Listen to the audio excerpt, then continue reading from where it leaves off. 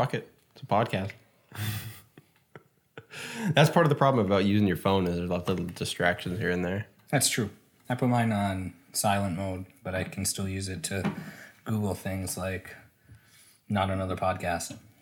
Not another podcast. And also possibly cell phones, possibly recently announced cell phones. Yeah. I did some research again this week. I have news from Samsung, Nokia, and Michelle Obama. Not a cell phone. Not a cell phone. No. Samsung, the S9. They were talking about it today, and it's all about the camera. People I saw the video from Marques Brownlee. He said the exact same thing as that, but he proceeded not to really show anything about the camera. So I don't know how many people have really showed off its features at this point. I think the only thing he might have just got it. He might have just got his it looked like they were like a demo or something for the phone. But it's saying, it's all about the camera, super slow-mo. It can do 960 frames per second. That is cool. He showed a little bit of that. So, and you can see that the video is really over-sharpened, and he said it's a bit noisy too, but the amount of slow-mo you can get at that, albeit I think it's for, 0.2 seconds? Yep. Yeah. So you got to be really, really good on with your trigger finger, although that's no different than a Phantom. It's just you have a little bit extra time to play with on a real slow-mo camera. He said that there's a automated function like the camera will watch for quick movement. If there's some kind of action, yeah. Although, who's to say how useful that really is if you are, let's just say you have a channel like, I don't know, hydraulic press channel or something like that. There's a lot of bits that you would want to focus in on, and is 0.2 seconds going to cover your thing? No, you couldn't have a proper slow-mo video channel with that kind of capabilities, but it's cool to post to your social media, doing a backflip or something. It has their answer to an emoji or whatever. Mm-hmm. You can use the camera to create your own animated avatar, and it will automatically do it for you, and then you can... In case you do not have a friend with suitable artistic capabilities as to create one for you, and if you want it to be animated. But the big thing, and this is a neat thing, is it's the first cell phone that I've heard of and that I know of that has a variable aperture. Yes, that was quite cool. Yeah. And again, big talk about that. Haven't seen the difference at all. I haven't seen the difference in the photos, but at least you can see that it is a true aperture in the video that we're showing it switch back and forth. So that's neat. And it goes from, was it 2.4 to 1.4? 1.5. 1.5. Yeah. It's interesting. I mean, if you think about DSLR lenses, and you can say you pick a fast 50, so something like a f1.4 or f1.8 50 millimeter. Even on my f1.8 50 millimeter, there's a clear distinctive difference between f1.8 and if you brought it to 2.5 or 2.4 or something like that. But with a cell phone, I don't know if I'd see that kind of difference. Just because for the longest time, all phones have been fixed aperture. They've been trying to get as wide of an aperture as you can get it. Nobody's complaining, my phone that pulls in so much brightness is dull in the places where it's in focus. Like, it's not really an issue for any flagship phone. And if it is, it's usually really poor glass quality or some kind of sensor quality issue. I have a feeling that now that this phone is on the cusp of being released, that it will become an issue. People won't be able to live without it. Maybe. It's the way things go. It kind of reminds me of some of the cheap film cameras you could get where they would just be almost like a disposable camera in their in their build quality. They'd just be like a plastic box with a plastic lens.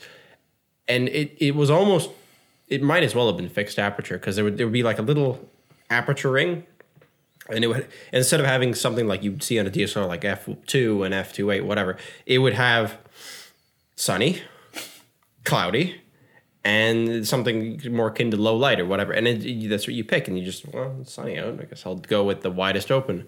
You have no idea what you're doing, and it's very wide open, halfway, and another half, and that's it. That's all you get. It's a very minimal customizability, which a bit gimmicky. I don't know. I really want to know how much it matters. Plus, you could also think of it in the case of video. If you wanted to keep certain settings stationary and you wanted to have an auto aperture mode, essentially, or you pick like an aperture priority mode and go the other way around with it, you would need the values in between. Like I think it'd be more interesting to see something that could go f1.5 to 2.4, but anything infinitely in between. Just you could have a smooth transition of aperture. I think that maybe in the future, I mean, every time something like this is released, like when Apple was doing stuff with their phones, people were saying, "Oh, it's a DSLR killer," which it wasn't, and it won't be. No, but we're at the same time, people have shot movies on iPhones, which you would look at that and say that is it's a film. That's you don't look at it like it's just a crappy iPhone video. So the line eventually, and probably within the next few years more so than ever, will become increasingly more and more blurred between, regular DSLR or mirrorless camera and cell phone cameras. I haven't heard anything new about it, but I'm still interested in what type of technology and what type of camera Red comes out with.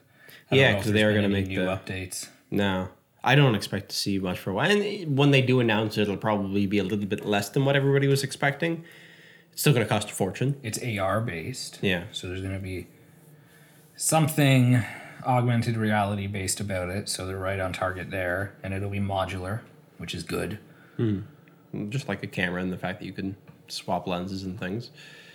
Really, I would hope that it's like that. But it'd almost be more interesting to see their take on something like the Blackmagic Pocket Cinema camera. Because I think Red could do it better. Probably. Or they, at the very least, put in a bigger sensor or something. Because that was one of the drawbacks of the Blackmagic Pocket camera. Yeah, for them to do something like that definitely makes a lot more sense than, say, like another perhaps consumer electronics company like GoPro deciding, hey, we're going to make a drone. Because that didn't end well. No, it didn't. A few weeks ago was the first time that I ever saw Karma in the flesh. I bet you GoPro would make a killer cinema camera, though, if you gave the ability. Because really, the only thing that they haven't proven themselves on is glass. They only make fisheye lenses. That's what their thing is. But sensors and GoPros are great. Nobody's really complaining about the image quality anymore. They look fantastic. User interfaces, given the amount of buttons on it, amazing. And you can do anything very quickly with their cameras. I find them to be quite intuitive.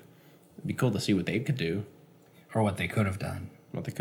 That's more up their alley than necessarily trying to get into the drone market that is already so heavily dominated by DJI and some of the more professional drones that are, you would hook a DSLR up to or something. So it's a very different angle. They should stick to cameras and not things that cameras are attached to. Well, exactly. Well, they were smart to add their editing software, like we talked about before. That was smart because, you have all this footage. You need something to edit it on, and that's for pre-existing customers too, right? Mm-hmm. If somebody already has a GoPro, they're going to get more out of that product with said software if they're not big into cinematography and getting a professional editing suite and things like that. Mm-hmm. Which we talked about before. I like the GoPro editing suite that they have just for managing files, for doing simple things like just splicing videos together or putting together a time lapse. I always had fun with it. It's always worked well. Mm-hmm. So they did a good job out of all the businesses and stuff that they bought. That was a good purchase. Mm-hmm. I agree. On the Samsung S9, the end of the report simply says it's a good bet that the S9 will sell very well and put another rocket under Samsung's profits. But it probably isn't going to make the jaded phone buyers go, wow. And, the camera itself, I'd need to see it in action before I even get super enthused about it. But it's really annoying. This is something that bothers the hell out of me. I follow a lot of stuff about phones and technology, and I guess since the Google's Pixel 2 is one of the biggest phone announcements we've had in recent times, there has just been, since before it was out, this crazy following of people that will just post anything to trash it to begin with, because first they didn't even have it in their hands yet at first. And then since then, literally every single time I go through my newsfeed on my phone, there's somebody complaining about some Pixel 2 XL feature. And it's always software, like, oh, there's this crazy bug that happens where your phone just shuts off or whatever. And they're like, but Google's fixing it, but we have to deal with this. And it's just, nonstop complaining. It's like the heightened expectations for these products ruin it for most people who really. I don't feel like my expectations were overly high with it. It's just another phone, just like the next iPhone is just going to be another iPhone. Mm-hmm. There might be cool little features here and there, but because of people expecting this, like, oh, it's got to be better than the last one, there's just this crazy built-up hype these days that just you cannot live up to. Well, you have a phone. I mean, who was it? It was Louis C.K. Who said, or he had a bit about how people will get things really quickly. Like he was on a flight. And it was the first flight he was ever on that had internet. Okay. And before the flight took off, I've heard this. The pilot came on and said, "Unfortunately, we can't use the internet." And somebody beside him was like, "Oh, God damn it!" He's like, "You've never had this capability about something that has never existed before. And you've never used it. You've never used it. We're not relying on it. Exactly. It came into your life, and it was taken before you got the chance to use it, and now you're mad about it." Yeah, these phones, to an extent, are more interesting than anything more interesting than Wi-Fi on an airplane. You get a phone that has a variable aperture lens. That's really impressive. It's a cool new feature. If it happens to be a little glitchy on day one, it's all software. I mean, it could be hardware as well, but software can be redone and reprogrammed. But you can't. I mean, at a certain point, you can get mad. If they have like a final version, then yes, you could be mad. But there's bound to be bugs. But with the flagship, people who buy these, I mean, you're going to get the more updates than any other phone. So really, the chances of any issue you have being fixed are the highest you can get. If you're buying an iPhone, if you're buying Samsung's flagship or HTC's flagship, any of these phones, they tend to get good coverage. If you're buying a phone for $200 off a contract, you might be forgotten. But at the same time, I mean, I tend to like I've bought a lot of value phones, I would say. I don't have crazy high expectations of them. And honestly, a lot of things surprise me. Like all these cameras all the cameras on a lot of phones, they keep putting, dual cameras. And it's always, you get a standard one and you get a telephoto or something. I didn't even realize that my phone was going to have this, but when I got my phone with dual cameras, turns out one of them isn't a telephoto, it's actually a fisheye or like an ultra wide angle. I use it all the time. It's actually really useful, and it's on a cheap phone. That none of the flagships are doing that. I can't think of one. It's just it's unique. Thinking of interesting. You probably saw it too because it was on the Marquise channel. The in-glass fingerprint scanner. Yeah, that was cool. That was neat. Everybody else missed the mark. If they go and they can do fingerprint scanning on the entire screen or something like that. Yeah, that'll be cool. Then you wouldn't need a specific place for it anymore, which would be nice. Mm-hmm. And it really gets around the utilitarian, like the function of the issue everybody's having, where you don't want to have it at the bottom anymore, like a lot of phones do. My phone has it like that. All the iPhones used to before the Face ID, but they put it on the back, which I hate because then you smudge your camera. You're gonna put your finger in the wrong place so many times. Or you put on the side one of the power buttons or something. It's a bit of a clunky implementation. But if you put it on the screen, the thing that everybody's already touching and they know what they're looking at when they go to touch it, it makes perfect sense. It's a smart idea. It looked like it worked well. He said it was a little bit slower than. Yeah. But first implementation. That wasn't even a major phone What was that? I can't remember. It's just some strange, some small brand of phone. I know that when there was rumors of Apple releasing the iPhone X, at one point they were talking about having fingerprint scanning inside the glass, and it obviously never came to be, and then they went the facial route. It must be nice to change from, it doesn't say in the description of the video, but no. It must be nice to go from one emerging technology, be like, yeah, we're going to put the fingerprint scanning in the glass, and then realizing, yeah, we're not going to have time, and then you go, yeah, we're going to go to something else that arguably has already been done. Has been done before. Yes. Depending on who you talk to, some people say that Apple's a little bit better than other people. Which I believe it, but that's what they've always done. They've always taken something that, the tech people out there can appreciate and have been appreciating for a while, and then they re-release it to the general public in a way that everybody's like, this is a new crazy thing. And it works so good because it's already been perfected from the way that it used to be. People think, Apple's got it right. And then for that matter, they do. Yeah. So People still complain to no end about Face ID, but it's one of those things that maybe there was too much hype about it. Maybe if I used it, I'd find it perfectly acceptable. I mean, I have a fingerprint reader on my phone, and I never have thought in my entire life that the amount of time it takes to open my phone is too long. What is it? A quarter of a second? boom. Exactly. Yeah. Is that too long for somebody? Probably. There's probably somebody that would complain about that all day long.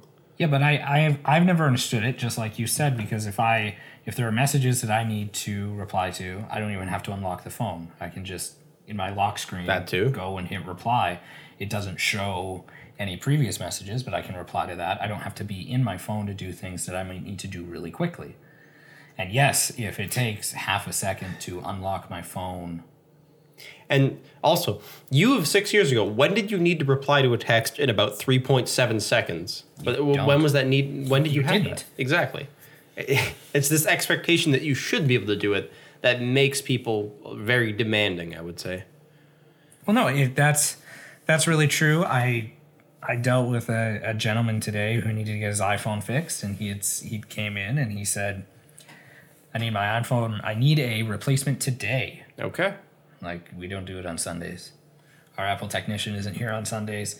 I don't even have access to his wide array of iPhones. His drawer of iPhones. The drawer of iPhones. And he was mad. Like, Wow. you need, it still works. I see you using it. It's just got a crack in it. You need it absolutely today. Like, what are you doing that you absolutely need a brand new Because of the crack in the screen. replacement today on a Sunday night? Yeah. Were you going to a fancy dinner that you don't want to pull out a cracked phone, or are you just saying that, like, I get it, I run my business off my phone, that's great. If something goes wrong, I've got my old iPhone 4. You yourself should have a backup of some sort. Even if it's you can do a hell of a lot with an iPad. Maybe you can't make the phone calls that you would be required to do, but any phone can do that. Yep. So why don't you just have to go buy a $20 phone that just makes phone calls, pop your SIM card in that, make your phone calls, anything else, carry around an iPad. But you see, even if something goes wrong with the phone itself, if it still works, I can take phone calls from my apartment because it'll forward to my iMac. Well, there you go. So I've got myself covered. Plus, I have my old iPhone that still works fine, and then I have my phone before the iPhone, which I turned on the other day and it still works. I wouldn't go that far back if I had to, but No. I don't really have that luxury so much just because I break all my phones, so. or they get stolen in Cuba. Or they get stolen in Cuba. Yeah. You better keep a chain on this one when we go to Florida. I'm not terribly worried about it. Plus, I'll be in America. I'm going to figure out some way that I can use my phone still and not be roaming. Most. Who are you with? Rogers. They have a roam like home. Okay. I'm going to use that because it makes perfect sense for Yeah, in North America. Google it. I think if you text 3333 Yeah. and type, I can't remember what it is, but I checked, and it'll tell you if you're in the roam like home, it'll be $25 or $30 for the week. Okay. But you can use it exactly like you're in Canada. I'm probably going to do that then. I'm doing that. And then you have Find My Device. And Yeah. Perfect. If it goes missing or if some crazy Cuban person that's for some reason in Florida steals my phone, I'm covered. I can Exactly. chase them down. Yep. I was really happy about it. I'm still going to get Justin to handle some emails while we're away, just so if there is any work coming in, I can actually enjoy the vacation. I'll still take phone calls. You think that would be a begrudging process? Like, I got to do work for my boss who's in Florida right now. I don't know. Like, every time that I've went away, I've always made sure that somebody would handle emails. Like, I went away on a cruise a few years ago. Tila handled the emails just because cruises is just really expensive internet or no internet. Yeah, no, I wouldn't. And That'd be an exception where I'd leave the phone at home. I had one stop where there was internet, so I went through the emails that I had to, and I sent out confirmations and whatnot. Then when we went to Dominican, Justin looked after, and there was nothing. Most weeks there might be a few inquiries, if any, and then more often than not it's fine. And then again, if I hit internet, I'll look through. Relevant to this story, Tila has told me that the time that she was responsible for your emails, she realized what a flaming pile of junk most of your emails were. Is it improved since then, you think? Or What do you mean? She just said you had a ton of junk. You would get like 100 junk messages. Yep. And It's improved. okay. What do you just hit unsubscribe on all the things? Oh, yeah. Yeah. I'm a little bit more careful now. It was like there's the normal ones. Like I still get Best Buy to my work one. They send so many emails. do. I had to unsubscribe from them recently. So I still need to work on it more, especially if we're going a little bit more of the open route. So that way there's nothing private that goes to it. No. Just like I some things like other photographers' blogs when they post and That makes sense. email, that goes to that. Get some research but for over it. the course of the week, it does add up. Mm-hmm. So For whatever reason, my ability to manage stress in my life is very much linked to my ability to stop almost anybody from emailing me. Like if I get an email, it better be so important that like I could turn on notifications and just not worry about being interrupted from an email. But of course I don't, because I'm inevitably going to get junk email all the time. It's just something that everybody puts up with and has been putting up with for a very long time. I use Gmail even as like a email server for the DH Media email, and it'll sort for me, and I do always check because it'll sort promotional and whatever, and I'll check through to make sure I'm not missing anything, because sometimes things do slip through, but most of the time with just a quick swipe I can delete them all. Okay. So if I do get anything, it's gone easily enough. But I should, like you had said, go back and double check, because some days I don't even think about it. It's just delete, delete, delete. So I actually do wonder how bad it is. It's not as bad as it was. That being said, Teal was complaining about my personal email. Back then, we didn't have the there wasn't a business Duster.ca. one. Okay. So it's my personal email. Still, I mean, if you can manage that much clutter, I guess that's fine. But oh god, I can't deal with that. Actually, one of the things that I've been doing is I have been going back, because my personal email has emails dating back many, many years ago, and I have been deleting more and more, keeping important things and saving documents that I may want, just because it does take up so much space. But it takes time. Mm-hmm. No, I was too meticulous with it before. I would have folders for like everything eBay related, everything from PayPal, and and then it was over the top. I should probably just select those folders and delete. It's not important. I can go on living my life without this. Still, like I need it for taxes or something like that, which in that case I hate keeping receipts, but I love keeping receipts. I don't love it at tax time, but in general, I mean, I like it after April.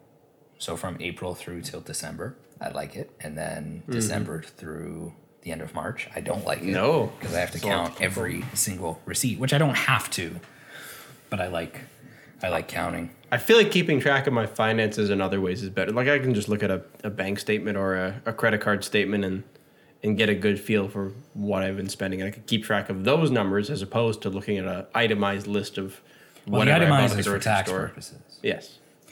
The bank statements and whatnot, that I keep track of too, but that's a small blip of everything. Mm-hmm. Dividing the expenses helps. Obviously, I'm able to check to see how much money I did legitimately spend on meeting clients at Tim Hortons, and It adds up. as much as we joke about it's a business expense, it does add up. Absolutely. A coffee here, a coffee there. You're allowed to buy the client's coffee, so $6 every time. Car stuff, same thing. Every oil change, every bit of car stuff. What kind of maintenance have you had to do on your Ford Fusion? Well, not really recently. A year ago, had to do the battery almost exactly a year ago. Yeah. There's certain things that nobody would look like. They're not going to be like, oh, that's unreliable, because everybody has to fix a battery. No, the or battery. I I got a crack in the windshield once because I was on the highway, got that replaced. I haven't. Yeah, I know you don't. Yeah.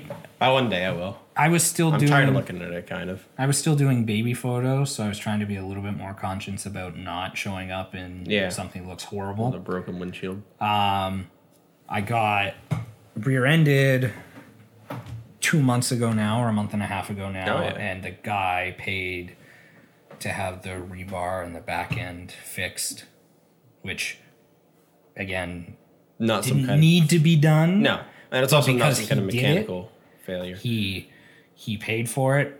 The last little bit of required work that I had to get done is I got the brake pads done, and I mean, just out of curiosity, so it was just the pads, not the rotors, right? Mm-hmm. How much you had somebody else do it? How much did they charge you? I can't remember. I'd have to go back and check. Because that's what I did this weekend, and I don't think I'll ever pay somebody to do it again because it's not hard. Like I don't. And it's fun, like smashing a rotor off with a sledgehammer. It's kind of, I don't know, it feels kind of good. How much did it cost you in total? For the brake, well, I had to replace a bearing as well, but for the brakes, pads, and rotors, $130. Okay. Brought to you by CarQuest. Yeah, I don't know how much it was for me. I can check because that's always the interesting part. How much I like the person I go to. Mm-hmm. For the first time ever, I feel as though they don't talk down to me. I'm not the most car oriented, so when I have questions, they'll let me know if it's a dumb question, but they won't make fun of the question. And they are a little bit slower on certain things that should be quick, like an oil change. I hate getting my oil changed with them, because they take so much longer than the 10-minute oil change places. But they're just a little bit cheaper, and I feel better because they do a full look through everything like the oil change places say that they do. But they'll oil certain joints and things like that, which is nice. But nobody ever told me until, and this is a little bit of another thing. I went to a Canadian Tire. Canadian Tire is really good for, a lot of their mechanics are quite good at what they do. They're really good at telling you what's wrong. So I got them to put my vehicle up on the hoist, and they brought me out and said this is worn in or whatever, and just walked me through everything. I felt quite confident that the mechanic knew exactly what he was talking about, knew exactly what to look for. Just the labor costs that they try to add on are insane, and the cost of certain parts are really jacked up, I would say. Because you get a licensed mechanic who has spent a long time owning his craft and whatnot, and acquiring $50,000 in tools. Yep. And they own all that equipment. Or I was told by somebody who does auto stuff with Canadian Tire that there's some equipment that Canadian Tire supplies, but most of the equipment is their own. Yes. They're an employee of Canadian Tire. They go, I guess if they have their own equipment, it would make them a contractor, though. More so, but I don't. Anyways, not sure to what extent. There'd be like a double markup because you would have the mechanic's price, and then there'd be that markup for Canadian Tire. So it is more expensive right off the bat than any other mechanic who just has his own markup. Mm-hmm. Coincidentally, my mechanic's name is Mark, but perfect. No, he's really good. It's family owned or it's independently owned. He's not without mistakes, but he's very good at rectifying them. Like when the asshole hit the back of my car, he ordered the wrong part, but he got the next one within a day, and it ended up being cheaper. So decent. It was good.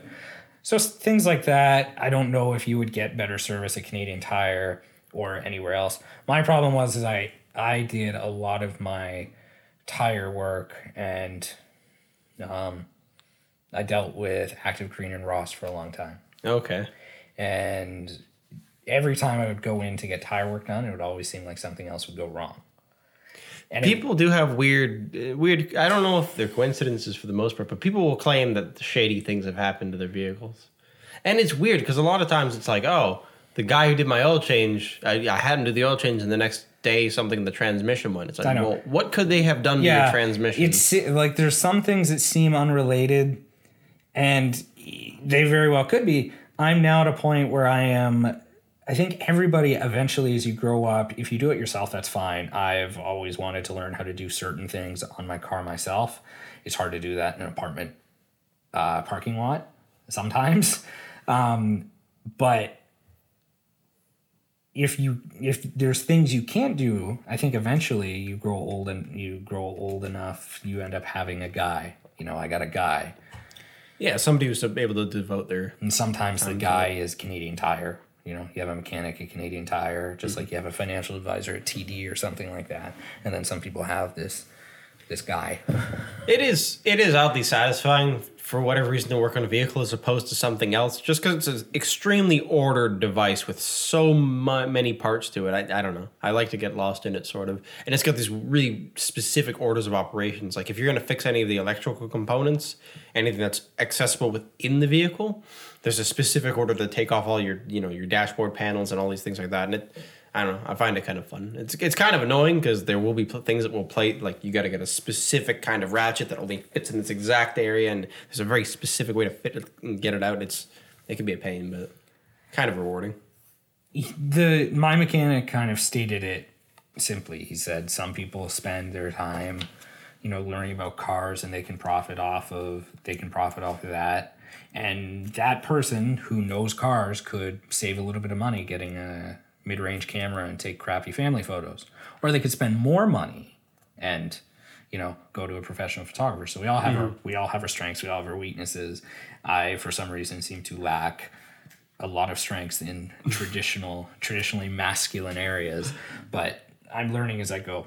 Like I learned how to, it was such a stupid accomplishment for me, but I have surround sound speakers in my apartment, and nice. As I was moving furniture, I tore one of the cables, and I had to Google to fix it, and I fixed it. Did you solder it, or no? It was just rewrapping the cables. And taped it up. Yeah. Okay. So it's not a professional fix, but it works fine. No, as long as it makes. They weren't expensive surround sound speakers either, so they still work fine. I was watching. And two experiences you wouldn't think. I was watching Eurotrip on my birthday. Okay. And Blu-ray player went surround sound. I wonder if sound editors fuck with people. Did they put weird things behind your like it keeps throwing me off. Yeah. People in the movie, they'd yell and they'd be like, "Oh crap!" And then a few nights ago, I watched Jurassic World as I was again filing receipts. So I wasn't actually watching the TV. I had my back to the TV, and there was a raptor over there, and it scared the shit out of me. And it wasn't a raptor. It was just leaves rustling. Right. But I had my window open too, so it's like it could have came from the window. Very immersive. I like it. I haven't enjoyed surround sound in a long time. Mm-hmm. Just my family's living room, I guess, had a pretty good surround sound system, but I never saw the purpose for myself to buy it unless I had a devoted movie room, theater, or something like that in my house. As I said, it's just a cheap surround sound, but it's amazing how affordable it is to even get that extra immersion. It's not fully surround because I can't get anything behind me. I suppose I could now that there's a desk behind the couch, so it would be kind of neat. So it is just right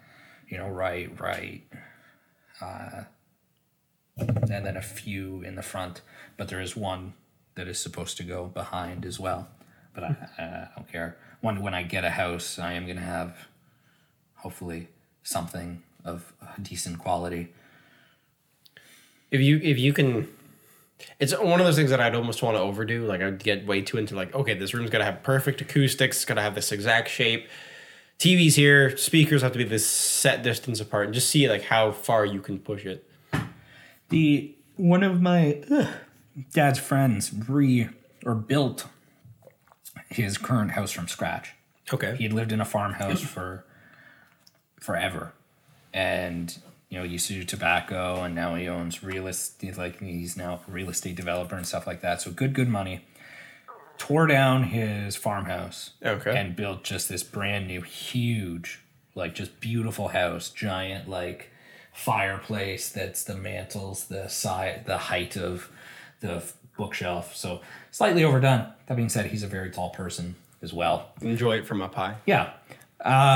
his basement, beautiful basement, pool table, workout room, basically everything you could ever ask for. Mm-hmm.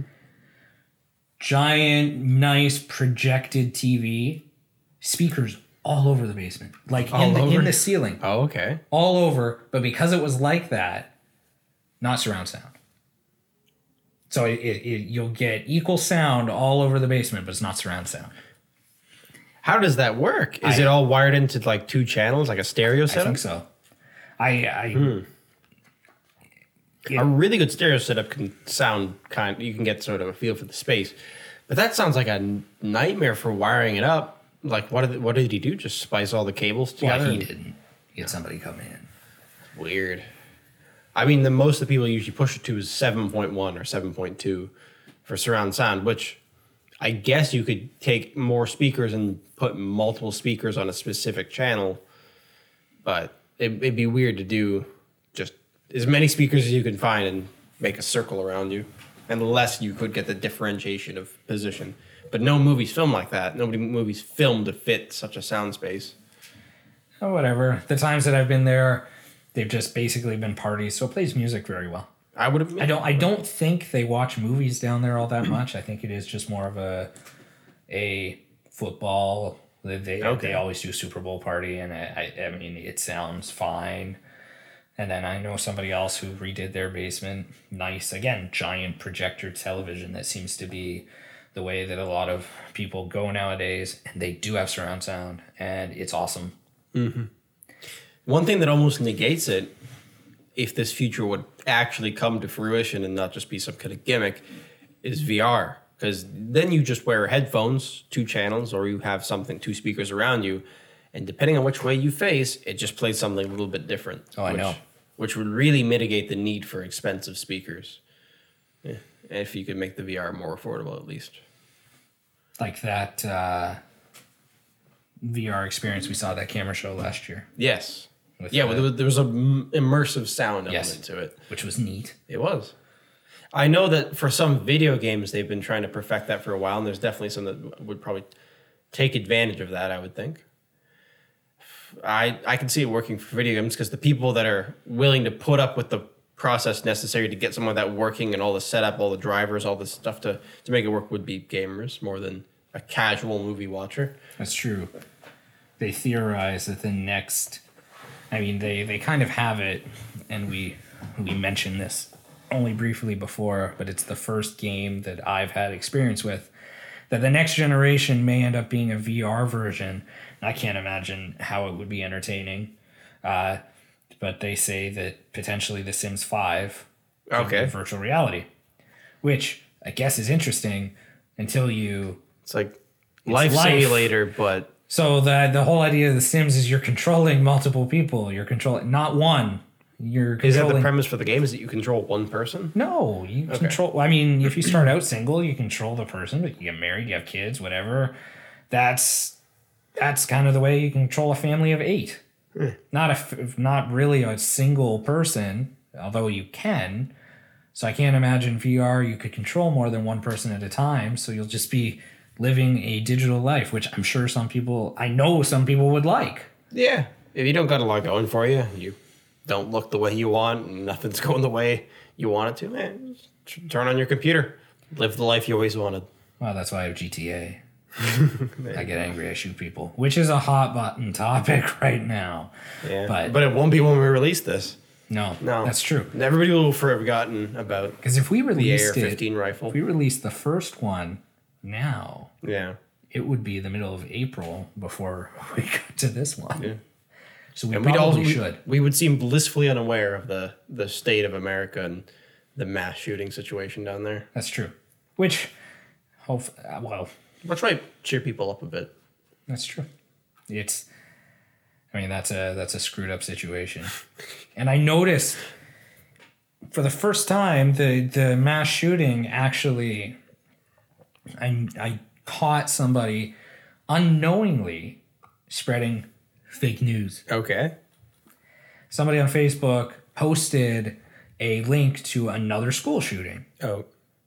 Okay. And it was in the States. Yeah. And I'm reading the comments, and the comments were like, "This is horrible. I can't believe it happened again." Because it was only a week after the February 14th in Florida, maybe 10 days. But Okay. very, very soon. They're like, this is horrible. And there was 2 students dead, 17 injured. So not on the same scale, but every life is, Sure. death is horrible.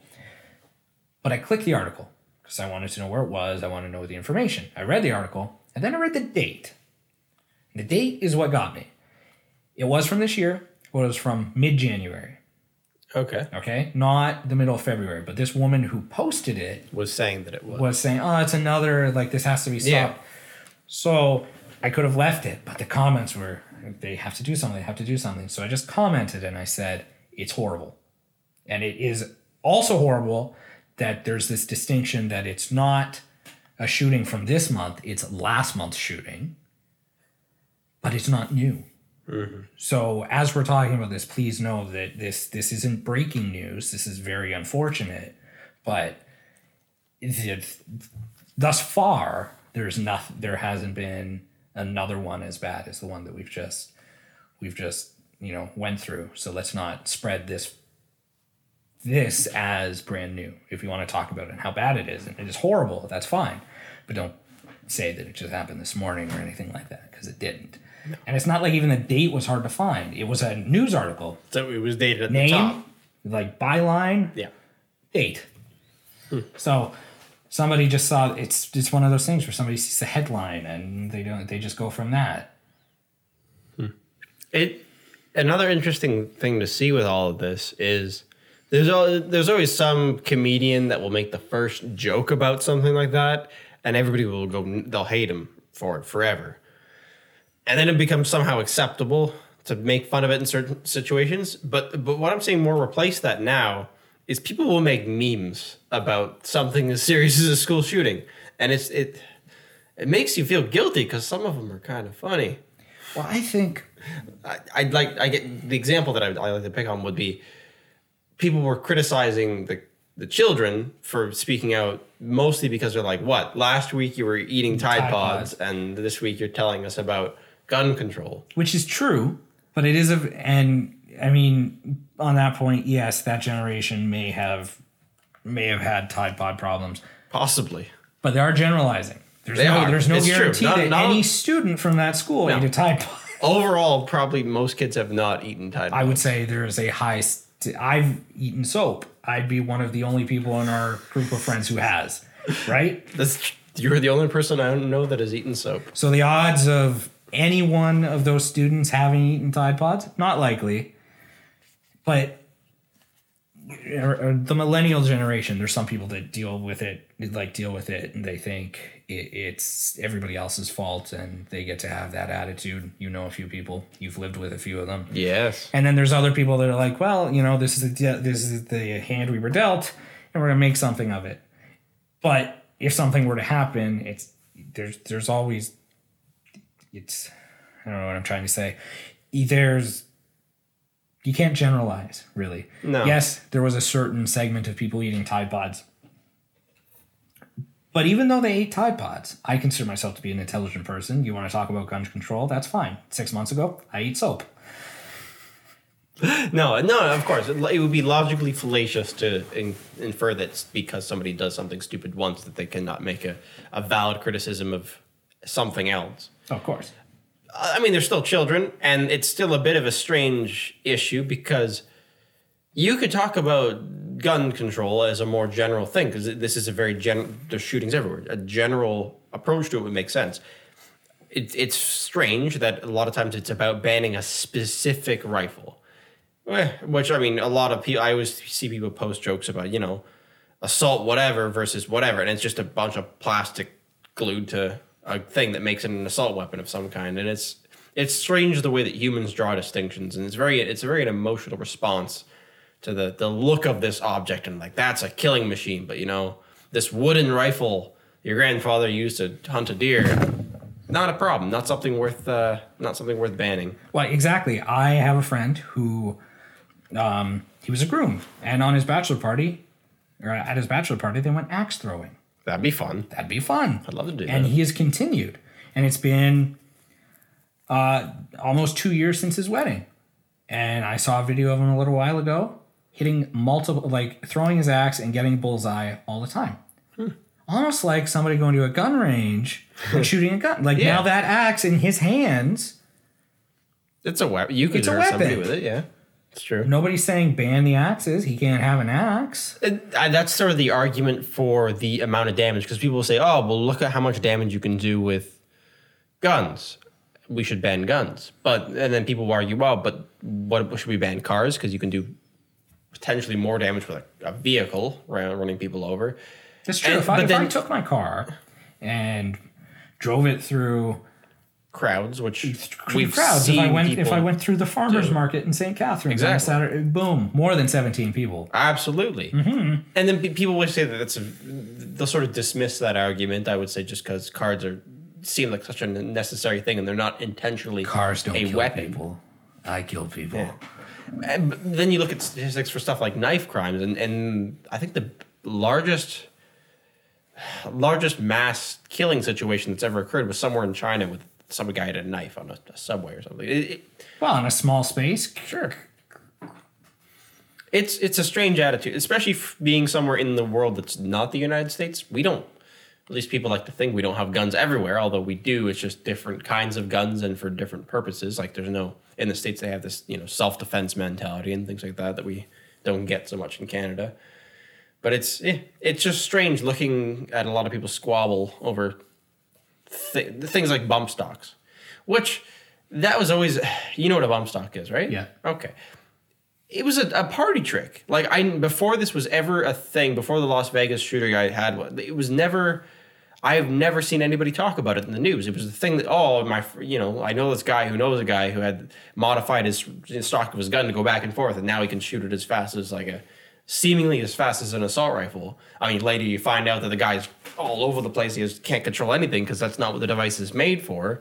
But Donald Trump came out and he talked about how they're looking into banning them.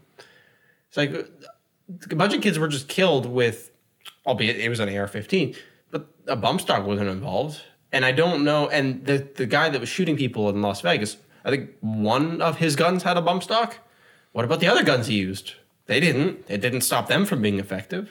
I think any type of... Once you get politics involved and once you get people paying... the NRA is obviously kind of deep in politics. People are turning on the NRA, which is weird because people have been complaining about the roots of the NRA for as long as I can remember. I was going to print an article about it, but I couldn't find... I'm trying to get better sources, and I couldn't find anything that wasn't like an offshoot newspaper, but they were saying that in recent interviews, Trump at least has expressed interest in doing something about the gun problem, and there's a disagreement brewing with the NRA.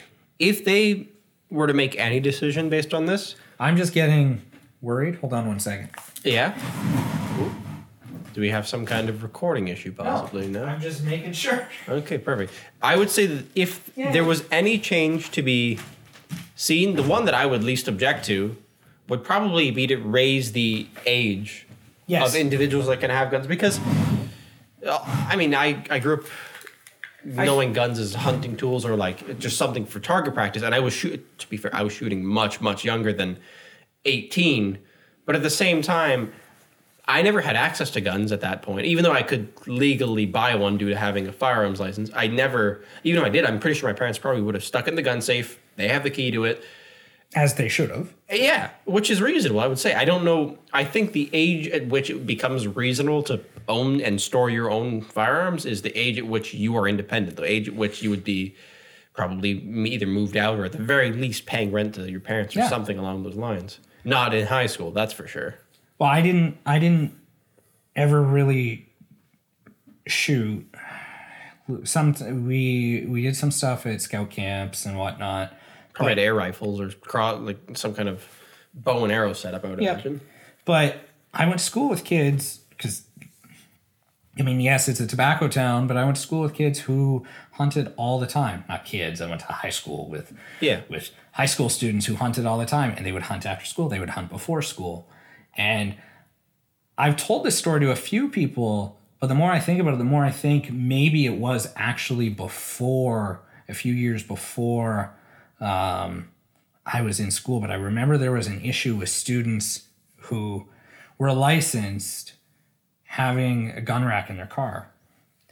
Without a gun in it. Without a gun in it, or with I can't remember what it was. And now that I'm in front of the camera, I don't want to give false info. Sure. Well, But- let's go on this premise, though. So, gun rack in their car, I mean, that shouldn't really That be red shouldn't be a flag. problem, but anybody. I feel as though some students still brought, because they would hunt before school. Yeah. So I feel like So some they were in the would school bring, parking lot yeah. with a gun in their car. You wouldn't at all be able to do that now. No. But I think, because I graduated 8 years ago.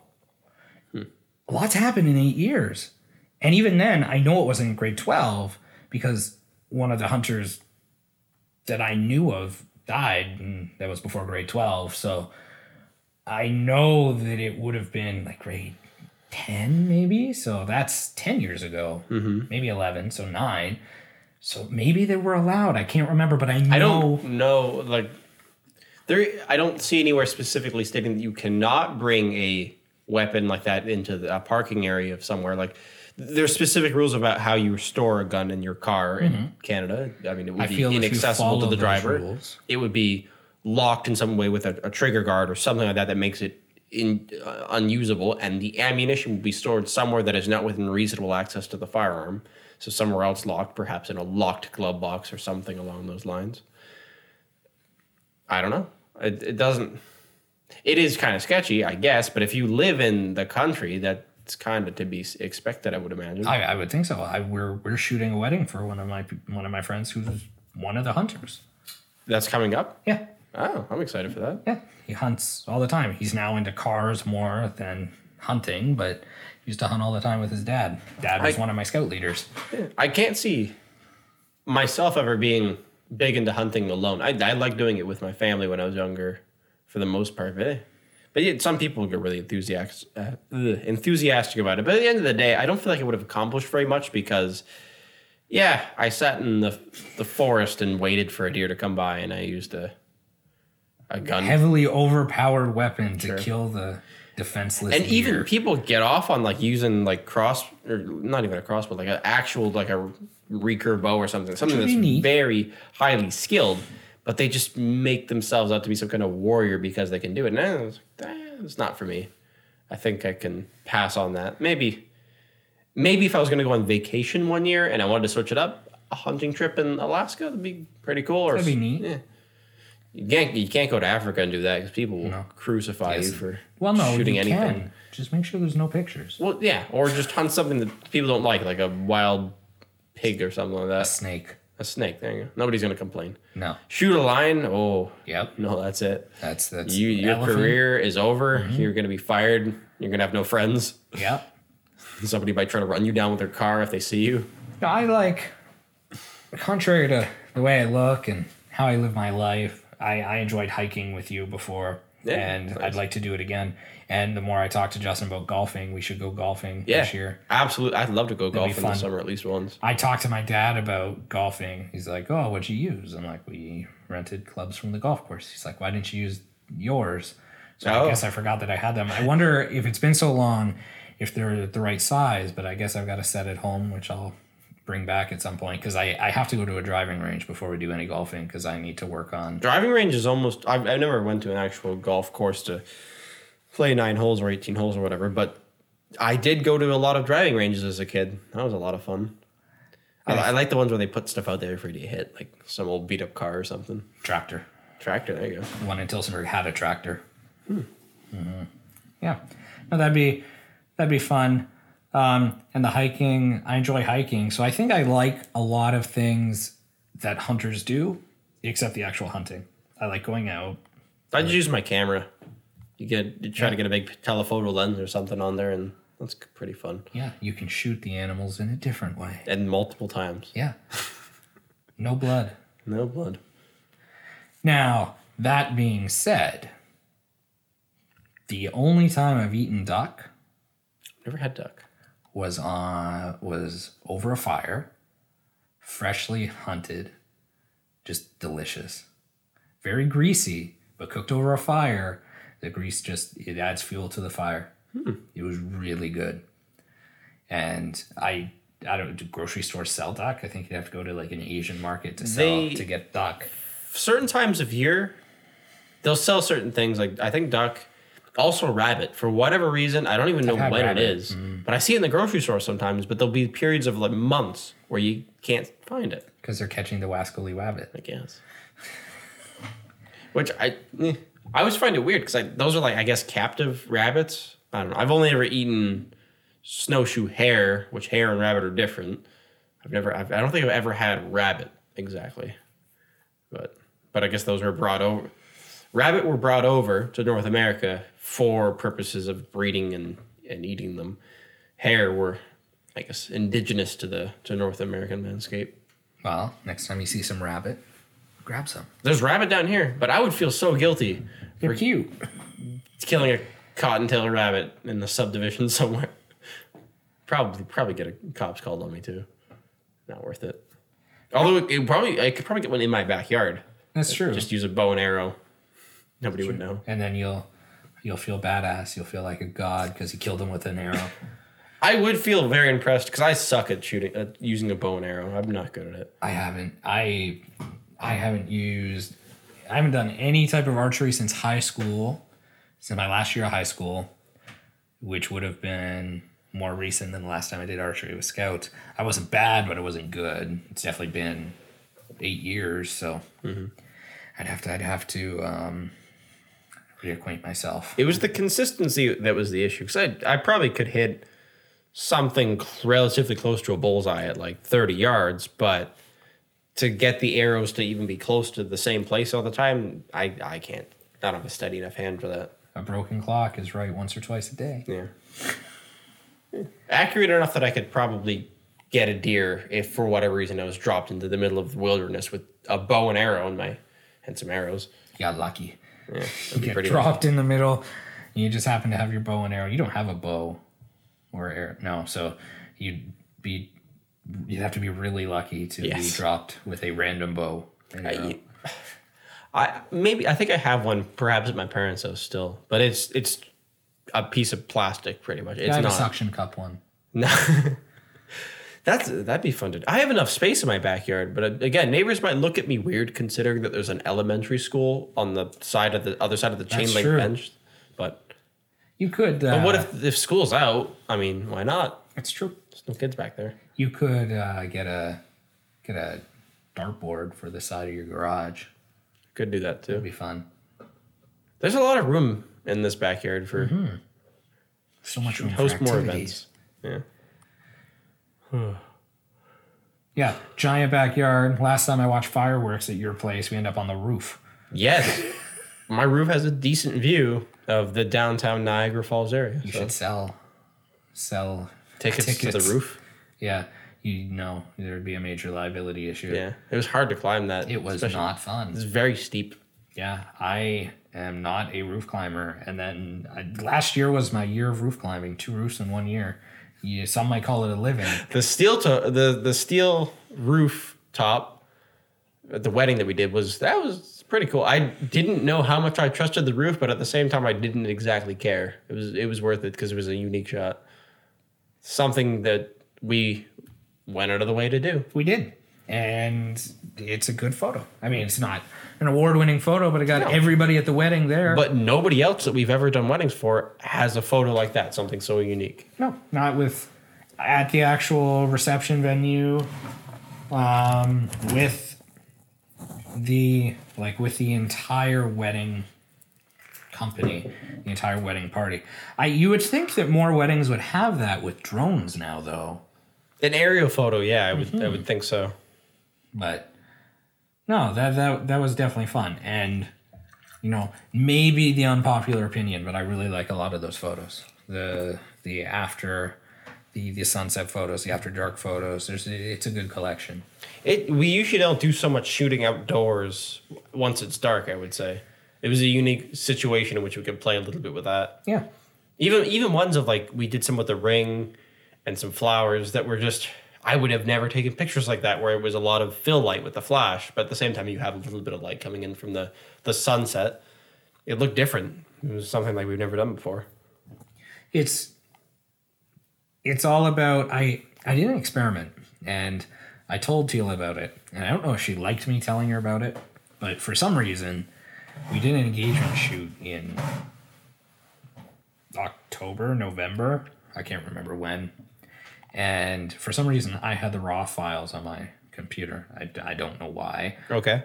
but I was doing some file cleaning and I saw the raw file. I'm like, I'm gonna edit it. And I'm not going to look at hers. I'm just going to do it the way that I would. And see how different it is. Just see how different it is. I kind of know what hers looks like. Yeah. But I did it. Oh my God. Way different. Eh? Very different. I'll send it to you. I'd love to see the difference. Yeah. It's a big difference. Yeah, we should have a challenge like that where there's somebody, we go out, we collectively all decide to take a photo, give it to each of us and see what the difference is. In Florida, we can do it. Yeah. I think we should give Melissa the chance to edit a raw file. The raw file. We each take one. She edits all. Like she. If you put it in front of Lightroom, sliders make it really easy. It'd be easy enough to do it. No, it wouldn't be bad at all. I'm questioning. Maybe I should bring one of my film cameras because I could go through a lot of rolls of film, and I might even find somewhere to process it on site in the States. That's true. Maybe. I don't know if I'd be that lucky, but we could Google it. Yeah. I'll look up to see if there's anywhere in well, it doesn't really matter where it is necessarily, but just because I have so much film, I visited my parents and I store film in their deep freezer, and there was probably 1,000 photos worth of film just ready to go, ready to be used at some point, just because I loaded up on it when I could get it cheap. I should sell it. You could. I got it so cheap that it would be profitable for me to sell it on Kijiji for sure, or eBay or anything. Would you miss it? No, it's cheap film. It's nothing special. Plus, it's such a hassle to develop color film because that's what it is. I use anything that's black and white, and I'll probably develop all that in the batch at some point.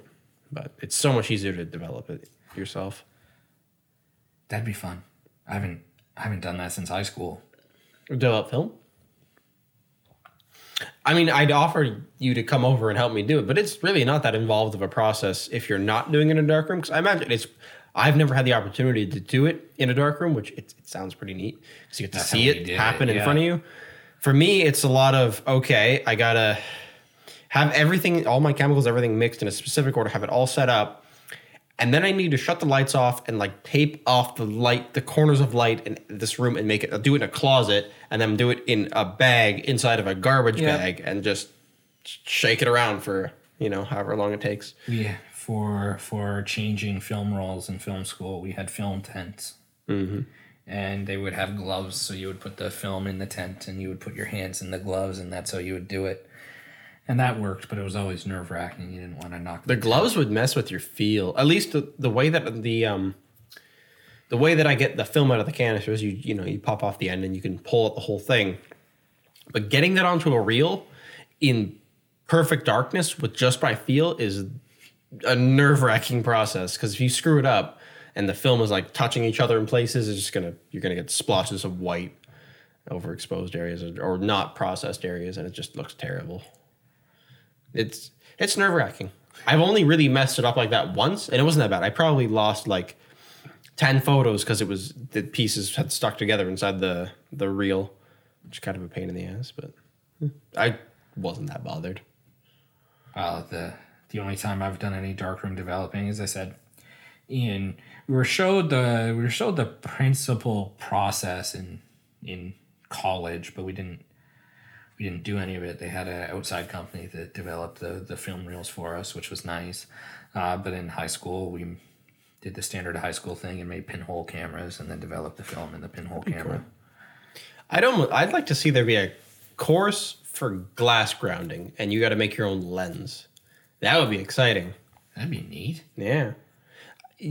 I'd figure a student with the technology that you have could probably muster something that's the equivalent of about a piece of optics from the maybe 1900 or something. Like you could probably pull it off.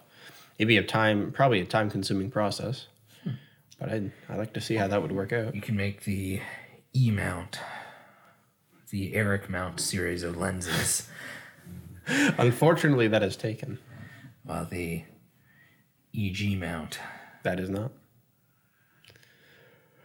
At that point, most people the old lenses were all just like the threaded ones, which are interesting too, but they don't work the way the modern ones went, because you would probably mount sideways on some cameras just due to different manufacturing spec and things like that. The weird thing about camera lens mounts is there is actually a mathematically ideal way to do it. Like, it's very strange to see some, and I guess it's a lot of lack of forethinking on certain manufacturers' part. Like, for instance, the longest running camera mount that is still actively used in history, Nikon's F mount, the biggest flaw with it is it's mechanical, which some mounts are, and there's different things to do now too, but a lot of mounts for modern cameras are only electronic, which means the aperture is electronic and other information is electronic. But with Nikon, you still have a manual arm that moves a lever that moves the aperture. And also the rear element size is smaller than Canon and a couple other manufacturers, which essentially limits your ability to have very wide aperture lenses. That's why Nikon has a 50f 1.2 and Canon has some other lenses that are 1.2 and also like an f1 50 millimeter and a few lenses here and there that will work on their system. But mathematically, there's a certain ratio that you could figure out when it's exactly big enough to have a rear element, the size for whatever sensor you're using, as long as you're committed to a certain size of sensor. And it's a certain system where you could integrate just electronic communication between the lens and the camera. I don't know. It's very strange because everybody wants to come up with their own mount, but really everybody should just get on the same page and just use one mount for one for 35 mil, one for APS-C size sensors, one for micro four thirds, and that I think that would be the best way to do it, because you could have lenses of the exact size you need, as opposed to putting a really big, for example, 24-70 lens on an APS-C body. You're wasting so much of that image for a really heavy lens. I don't know if it ever go that way. They seem to be set in their ways. Maybe one day. Everybody's got their own adapters. I mean, Sony's now got Sony's, I guess, for a long time had a pretty good adapter set up for putting different camera lenses from Canon or Nikon on their stuff, and they worked quite well, although I guess they don't have a mechanical setup to change the aperture in the same way. Although maybe they got a ring on the back, I would imagine.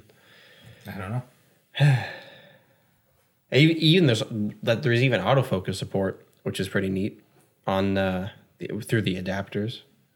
It's slow compared to if you put the same Canon lens on a Canon as opposed to the Sony, but it's there. It's closer to having a one lens mount solution. That's true. That would take it'd be nice. That would take a lot, because most people nowadays, in general, if you shoot Canon, you have Canon glass. If you shoot Nikon, you have Nikon glass. If you shoot Sony, typically, but especially in the realm of filmmaking, because you don't need something with quick autofocus, or there's a lot more. Although you might want image stabilization, but some cameras do that in body. It's nice being able to pick out old glass from one of my favorite types of lenses are the old Leica screw mount lenses that are, and there was a couple of Russian manufacturers that would make stuff like the Jupiter series of lenses. I should almost go get one just because they're such a neat thing to look at, but you can get them for dirt cheap and they have an amazing image quality. And it's something, there's an aesthetic to it that you can't get with a modern, perfected, corrected piece of glass from Canon or Nikon or somebody like that. There's sort of a dreamy look to it. I feel like I should almost grab it, but it'll take too long to go get it. We could. We're not going anywhere. I think it's the kind of thing that would be suited to like a proper lens review with nice close-ups of the lens, which is something, I guess we could talk about it a little bit. It'd be nice to increase the presence that whether us individually have online or something more like DH Media has online, with having YouTube videos, not just this podcast, which is mostly unrelated, luckily, to DH Media. Yes. But yeah, have something that's a little bit more personable, and I think I would love to do lens reviews or something. When you do lens reviews, something quirky. There's lots of things. Teal and I kind of talked about it yesterday, where we should start talking about blogs, but also at the same time, I like the idea of a blog, but I also like the idea of, the vlogs as well. I like being able to sit and talk in front of a camera versus... I'm more gravitated towards vlogging because there's two sides to it. So firstly, I don't really want to write super long articles because there's people that already do it so much better than I do. And two, doing it on camera means it lends itself to being concise, and you can sort of get a feel to be interesting and more communicative with people than you would with a very disconnected blog post. The only thing that, and it's such a quick fix, the reason why blog makes sense and the reason why a lot of websites start doing blogs and then don't is because as you read, and I've known this, but I was just reading again, to score a higher rank on search engines, one of the factors is being able to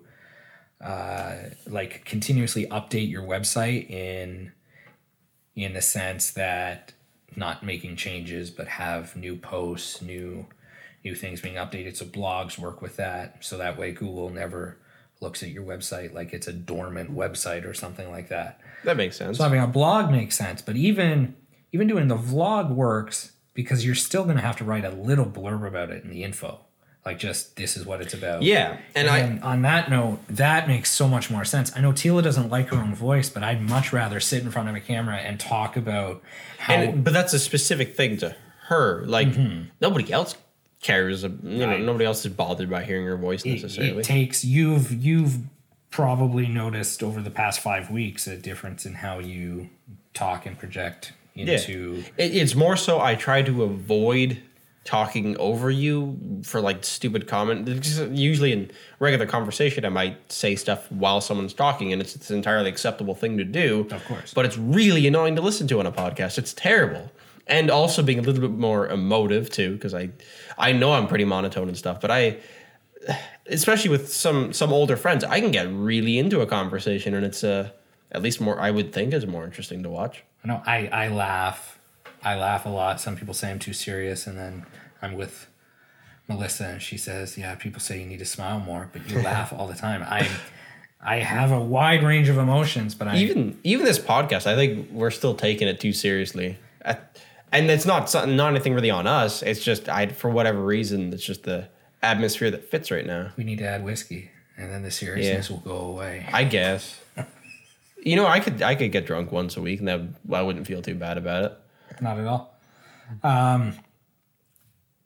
No, she showed me her baking video, and it was fine. Her voice sounds kind of bad in that, but she also wasn't using an actual microphone. No, so I liked the video quite a lot, and I keep telling her, let me work on something like this with you, but I want to be able to plan it with you from the start, just so we can be as efficient as possible, especially. Operating 2 cameras yourself and having to shoot things twice. Well, she was originally only operating 1. That was the problem. Yeah. She was shooting what she needed to say, and then she would do her inserts of her pouring the flour in. Yeah, no, that's... Which is ridiculous. Too much effort. When the entire time she would have had, at the very least, had the T2i and her camera. So she had 2 cameras. She could just did it. Yeah. And then as soon as she started using both, the cuts are a lot more smooth. They're a lot more natural because they actually... It happened at the same time. You have the continuity available. Being able to set up something like... We have a really fortunate situation in which we have downstairs a kitchen that is... It's like a mock kitchen because we don't use it, but it's perfect for filming things. Did she bake it down there? Does that oven work down there? No? No, so I guess it's breaking the secret if she does post that to people who watch it. But no, that's not the oven down there. There is an oven down there, though, right? We could turn it on. It's all natural gas operated. But I think the ideal setup for that, because you can really do it up like a studio. You just have it crop out a little bit early from the top. If you wanted. If you wanted. There's enough room for chairs in there. There is. Live studio audience. But you could fit a camera on the ceiling to have the top down view. Mm-hmm. You could have the same camera as before, and you just have you have a camera operator off to the side that could be well enough hidden, I would think. Yeah. Especially if you light it so you don't get shadows from the operator. It could be a proper cooking show. It could be. We could start doing live streams again, especially if we have a way of broadcasting stuff from a DSLR right to Facebook. As I've been doing the multicam with this, I've been thinking, we're so close.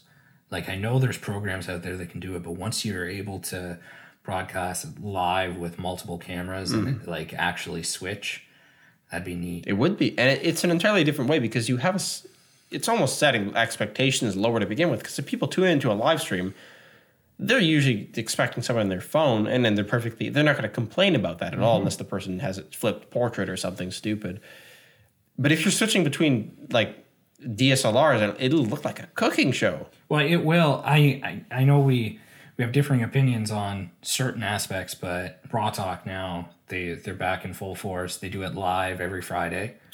Oh, it's live now. Mm-hmm. I don't know when it went. I haven't kept up with it. It went live in the new year. Yeah, okay. So they took a little break. They came back. It's kind of retooled. It's only about an hour and 15 minutes now, so it's not as long as it used to be. They used to go on quite a while. Yeah, but it's completely live. It's cut live, and they have their standard angles, but then they also have the TV input. So when they're showing pictures and stuff like that, it'll go full screen. Like, it's very well produced. Okay. And just watching them. That's the other thing I want. They scare me though because the equipment they're using isn't cheap. No, but it's never been cheap. Their switching unit is able to handle 4K, obviously, which we don't need. It's able to handle multiple 4K inputs, and it was like $8,000. So. Yeah, but I feel as though you can connect each one of these.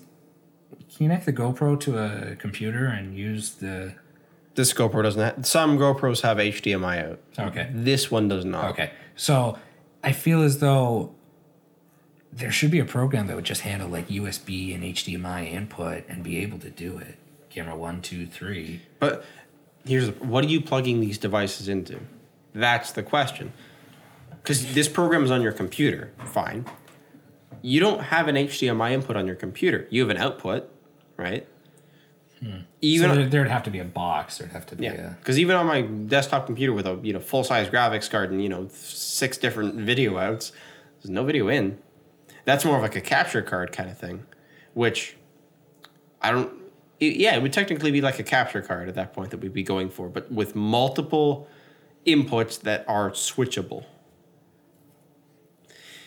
It's weird because most people who use capture cards maybe play video games for a YouTube channel or something, and in which case they might capture multiple streams, but those are individual machines with their own capture cards and they just take the video from that and edit it in a regular editing program. It's not a switcher. So it's different. It's an entirely different problem. I think we need to find somebody who's doing that, but at a level that is more similar to where we want to be. There's a Niagara company called WeStream, WeStream. Okay. And they do it. They do live events. There's only one small problem. What's that? And this is nothing against them, but I've watched a lot of it, and it sucks. Okay. Why does it suck? The video, like, if you're going to do it, I don't know if they don't want to broadcast it in HD or something like that, but I've never seen it in full HD. I've never seen something that looks like an alternative to saying, hey, we're doing a new Welland Canal unveiling, or we're doing a new plaque unveiling at the Welland Canal. Maybe we should get Kojiko to come out and cover it. No, we'll just get WeStream. No, I'd much rather you have Kojiko because it would look better. It would look good if Kojiko did it.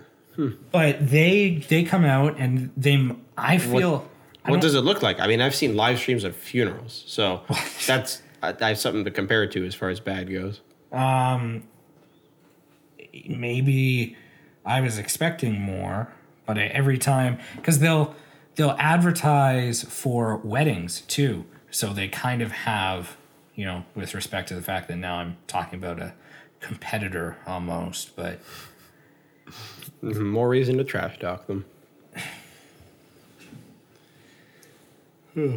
Is it like one camera angle? Is that the issue, or is it like really zoomed out or something? Some of them, it seems like there's only one camera. Which now, if they didn't have a multi-camera setup, Facebook Live almost negates that entire need. If you're only going to have one camera, you do it yourself. Yeah. Well, their website's not being responsive, so that's a good thing. Not a good thing, but come on. If they're a competitor, it could be a good thing. Oh, wait, there we go. I think. WeStream. Welcome to WeStream. This isn't a sponsored video. I think that's evident. WEE, our Ontario's premier professional live streaming company. We uses tiny wireless cameras to stream your events from multiple angles in stunning HD. Sure. We do it all: sports, weddings, meetings, concerts, parades, ceremonies, parties, and nobody does it better. Why did they emphasize tiny cameras? Because I have a feeling that they're using their phones. Of phones. Blog pricing services. No way they could get away with that. Live sport. Okay, thank you for the services. I want samples. Welland Canal Fallen Workers Memorial. Maybe. I guess that is a pretty bad place to fall. I've seen workers like on the scaffolds before, working in there. I have a bad feeling this may end up being better than I remember it. This is not good so far, so you have that part right. So far it's just one shot. It looks like if they put a camera on the lawn outside of a venue that's having an event and just left it there. Oh, and there's pictures, and there's a camera operator standing in front of a reflective memorial stone. Yep. In the shot. Why does anybody want to see that? Well, to be fair, the White House... Well, CNN will go live before a press conference at the White House, and they'll be live an hour before anybody goes up to talk. You can watch on Facebook. They'd be filling the air with something else, though, no. wouldn't they? If you watch live on Facebook... Really? I did it after the school shooting, waiting. Well, I watched it after the fact, but I had to scrub through an hour of the podium with people testing... Test 1, 2, 3, 4 for an hour to hear Trump talk for 15 minutes. It was not worth it. Did you expect it to be worth it? To you, those whose names are lost in history. It's not bad, at least but it's really small. Why is the picture really small, 1 by 1 square? Oh, that's right, because they're going to put in another camera angle later. That's a different size that takes up the rest of the screen. But you wouldn't really do this on TV. You'd be cutting between it. It's strange. It's like they're using a template in the software that they're using or something. Yeah, I don't know. I mean, we have mentioned and talked before about doing like live streamed weddings, and yeah, I mean, good for them. They're doing it. This is a wedding. Audio quality sucks. Just start off. I can tell this isn't going to be good. But it's already a different style than we would ever end up doing. No, the multiple camera angles on the same screen doesn't really make sense. Like, why were they showing like the corridor to get into the place while everybody's already sitting down at the venue? And you're not like, yeah, I guess at one point this was live. Yeah. But the video quality is still underwhelming. Yeah. Like that white dress looks like it's a washed out yellow. And there's an angle. Camera positions are not bad. But because they're up above, I don't know what they'd be using, but they're obviously small, like they said, cameras. What if they say? It's probably it can probably be done quite easily if you just have like a bunch of webcams or something that's hooked up to a computer, because that's easy enough to set up. Or an iPad? An iPad with a Rode microphone attached to the kit. Please tell me that's just his monitor. Maybe it's just his monitor. I don't know. Why would he film with an iPad? There's another iPad. Oh no. I don't know. If anybody from WeStream, this could be interesting. If anybody from WeStream hears this, contact us. Let's talk. Let's see how you do this. We can up this game quite a bit. Because, we have dreams and ambitions. I've never met any of these guys. They're Niagara based too, I believe. But no, I see them every now and then, and I'm just not impressed by what they do. But I also haven't found out, what their pricing is because they don't have any type of starting pricing. So You could email them, perhaps. I could. It'd be interesting. We just kind of talk bad about them. Not really, but it'd be interesting to see why they do things the way they do. Maybe there is a good logistical reason. I guess you've noticed, and so probably is everybody else. I just took out my headphones just 'cause I'd like to feel what it's like to talk without them, because I know my audio levels are fine. I never adjust them during the podcast. It is entirely different. It is. It's like the room just got way bigger, and you get all the echoes of the room and everything. But theoretically, it's fine. It is. I mean, unless one of our microphones dies, but Well, I guess that's true. I think I'm still at 2 bars. How are you doing? I'm at 1. I'll leave mine on Probably a good idea. just in case. Which, I know you're wearing just a fairly cheap pair of Sonys, I suppose, to monitor, because you don't really need crazy headphones to tell that your mic is still working. That's true. But what do you normally use if you were editing a wedding? Much to the annoyance of Justin, just my, Speakers? speakers. Okay. It's one way to do it, I suppose. I'll do it a few different ways. To start, I'll use the speakers, and then I will export I always do a test on because I want to make sure that I have my bases covered. I'm assuming that no bride is going to watch their video wearing headphones. It seems kind of weird. It's true, but at the same time, nobody listens to their favorite album on studio monitor speakers, but you use them anyways to gauge the way it sounds. Yeah. So I gauge the way the wedding sounds 3 different ways. I gauge based on my regular kind of middle of the road computer monitor or computer speakers. Okay. I will then also, I guess it's 4 ways. I will then also unplug the speakers and just let my computer run through, kind of see how it sounds with just one general output. And then I always make sure before the wedding video is delivered that I listen to quite often the beginning of the ceremony with my surround sound speakers, even though it's not edited in surround sound. It plays all the way around, so at least I can kind of hear on a higher, not high end, but a higher end type model, and then just the speakers in my TV. So it's not a long process. It takes all of 20 minutes, less Is than. the file in stereo? No. No. It wouldn't make sense for the most part for most of the microphones, although our Zoom microphones are pretty good for stereo. In fact, I should probably, from one side, I'm currently, I guess I would be in their right ear. And then if I move over here, I should be in their left ear. And I can even hear it in my own headphones a little bit, the separation of the speakers. Hello.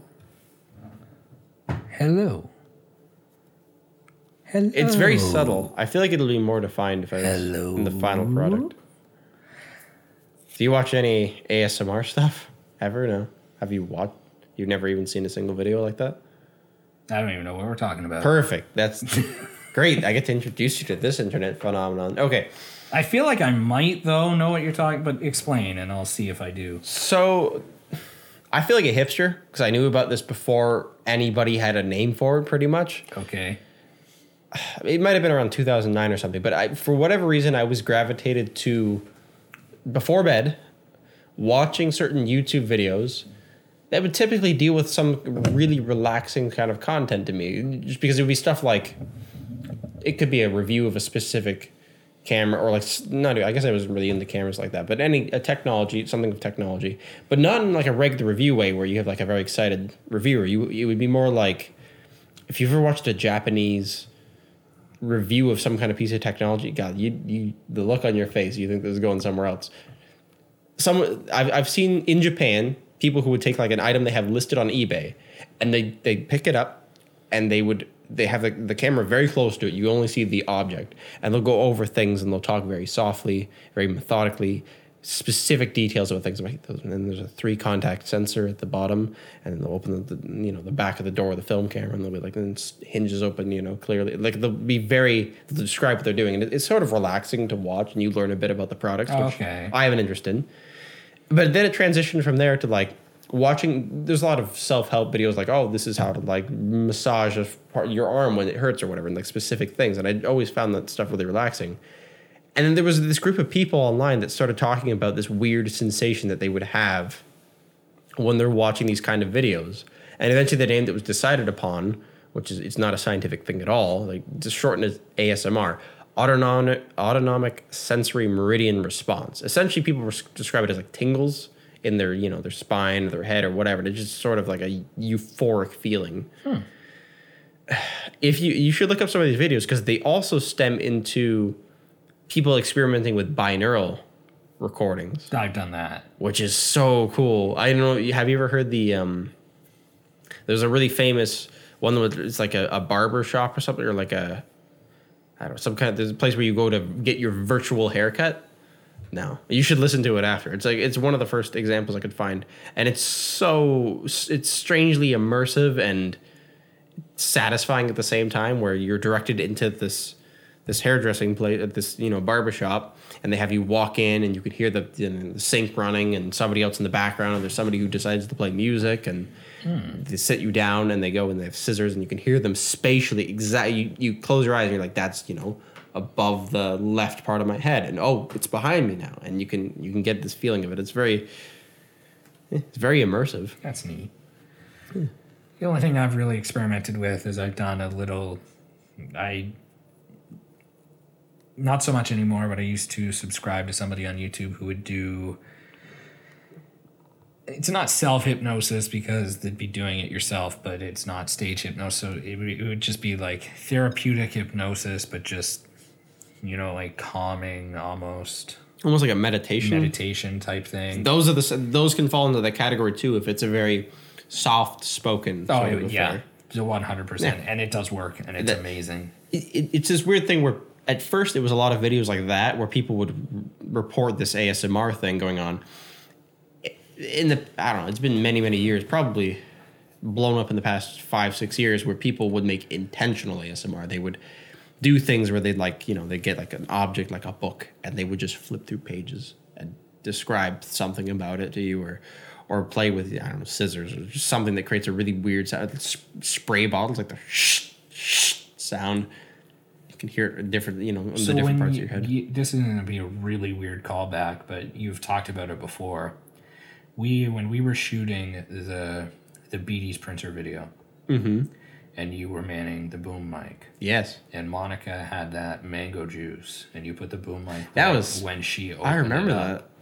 That you had mentioned that at that point, right? Because that would be, I probably would have. Yeah. Okay. It's one of those things that's extremely. It was interesting to listen through a microphone, and it's not even the same as real life. There's some setups that are so elaborate for this stuff that people get these mannequin heads that have anatomically correct ears, and the microphones are placed deep in the ear canal, and it will mimic the exact way that the sound would travel to a viewer. Because the entire way that humans can distinct where anything is in any particular direction is because of the difference of timing from one ear to the other. And you can mimic that effect entirely with one of these like mannequin heads that has an anatomically correct ear.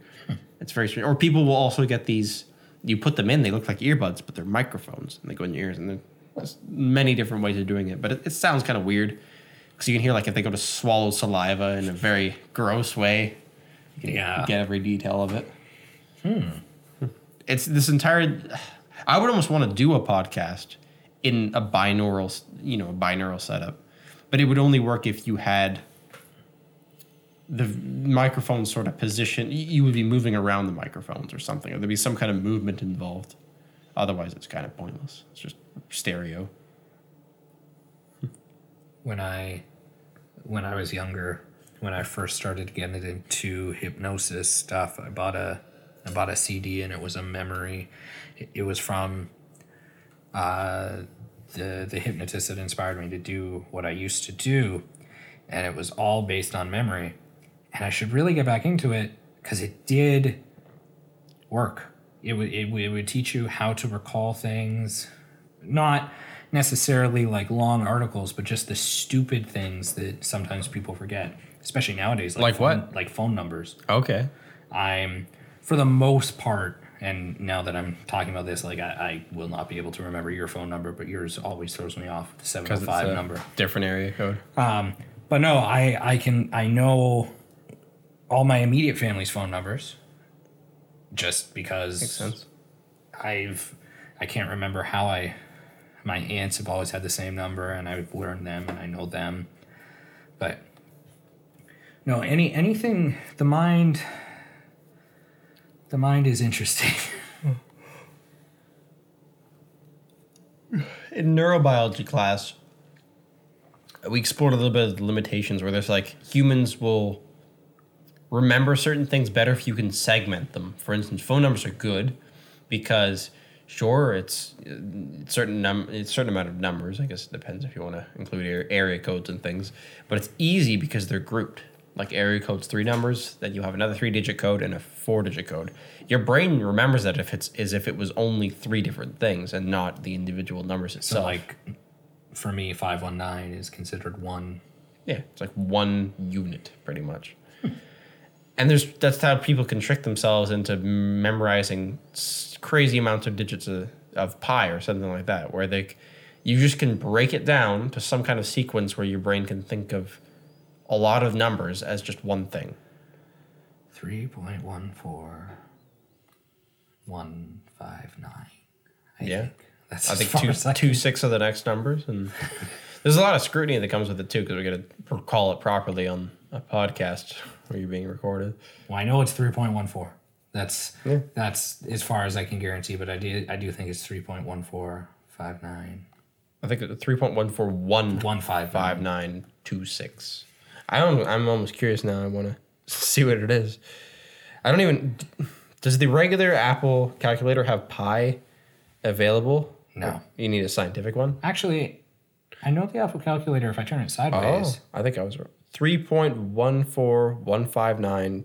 Oh, yeah, 26. And then the next number is 5. And that's as many digits as you can get displayed. I lied. If you turn it sideways, it's scientific. Oh, I wonder what happened. Oh, that makes life easier. I don't even think this is the default Android calculator, but it's the one that comes with an Asus phone. And I thought you always have to slide over to get certain functions, but no, you can just turn it and you get the all right there. Okay, how far does your pi go on sideways? Does it get extra digits? It does. 3.1415926535898. 98. Yeah. It rounded. Probably. I get 3.141592653589793. 9, 7. Yeah, so you get a couple extra digits. Well, I mean, yours probably rounded too, but yeah. Well, you would have rounded, but Later in the game. yeah, that's neat. That is it. I was thinking about this the other day. It's a very weird thing to worry about, but when you were younger, I'm assuming you were good with math. Nah. Were you okay with Yeah, math, like right in up high until school? I would say I'd pretty much lost the plot by the time we got to advanced functions in grade 12. I didn't care anymore. I like calculus. That was pretty good. What did our parents do? What am I going to do when I have children and they need help with their math homework? I had a thought the other day and now I'm a little worried Why is that? because I wasn't all that good to begin with. Fair enough. I'm going to have to Couldn't take a have been- refresher course. I don't think I could be any worse than my parents.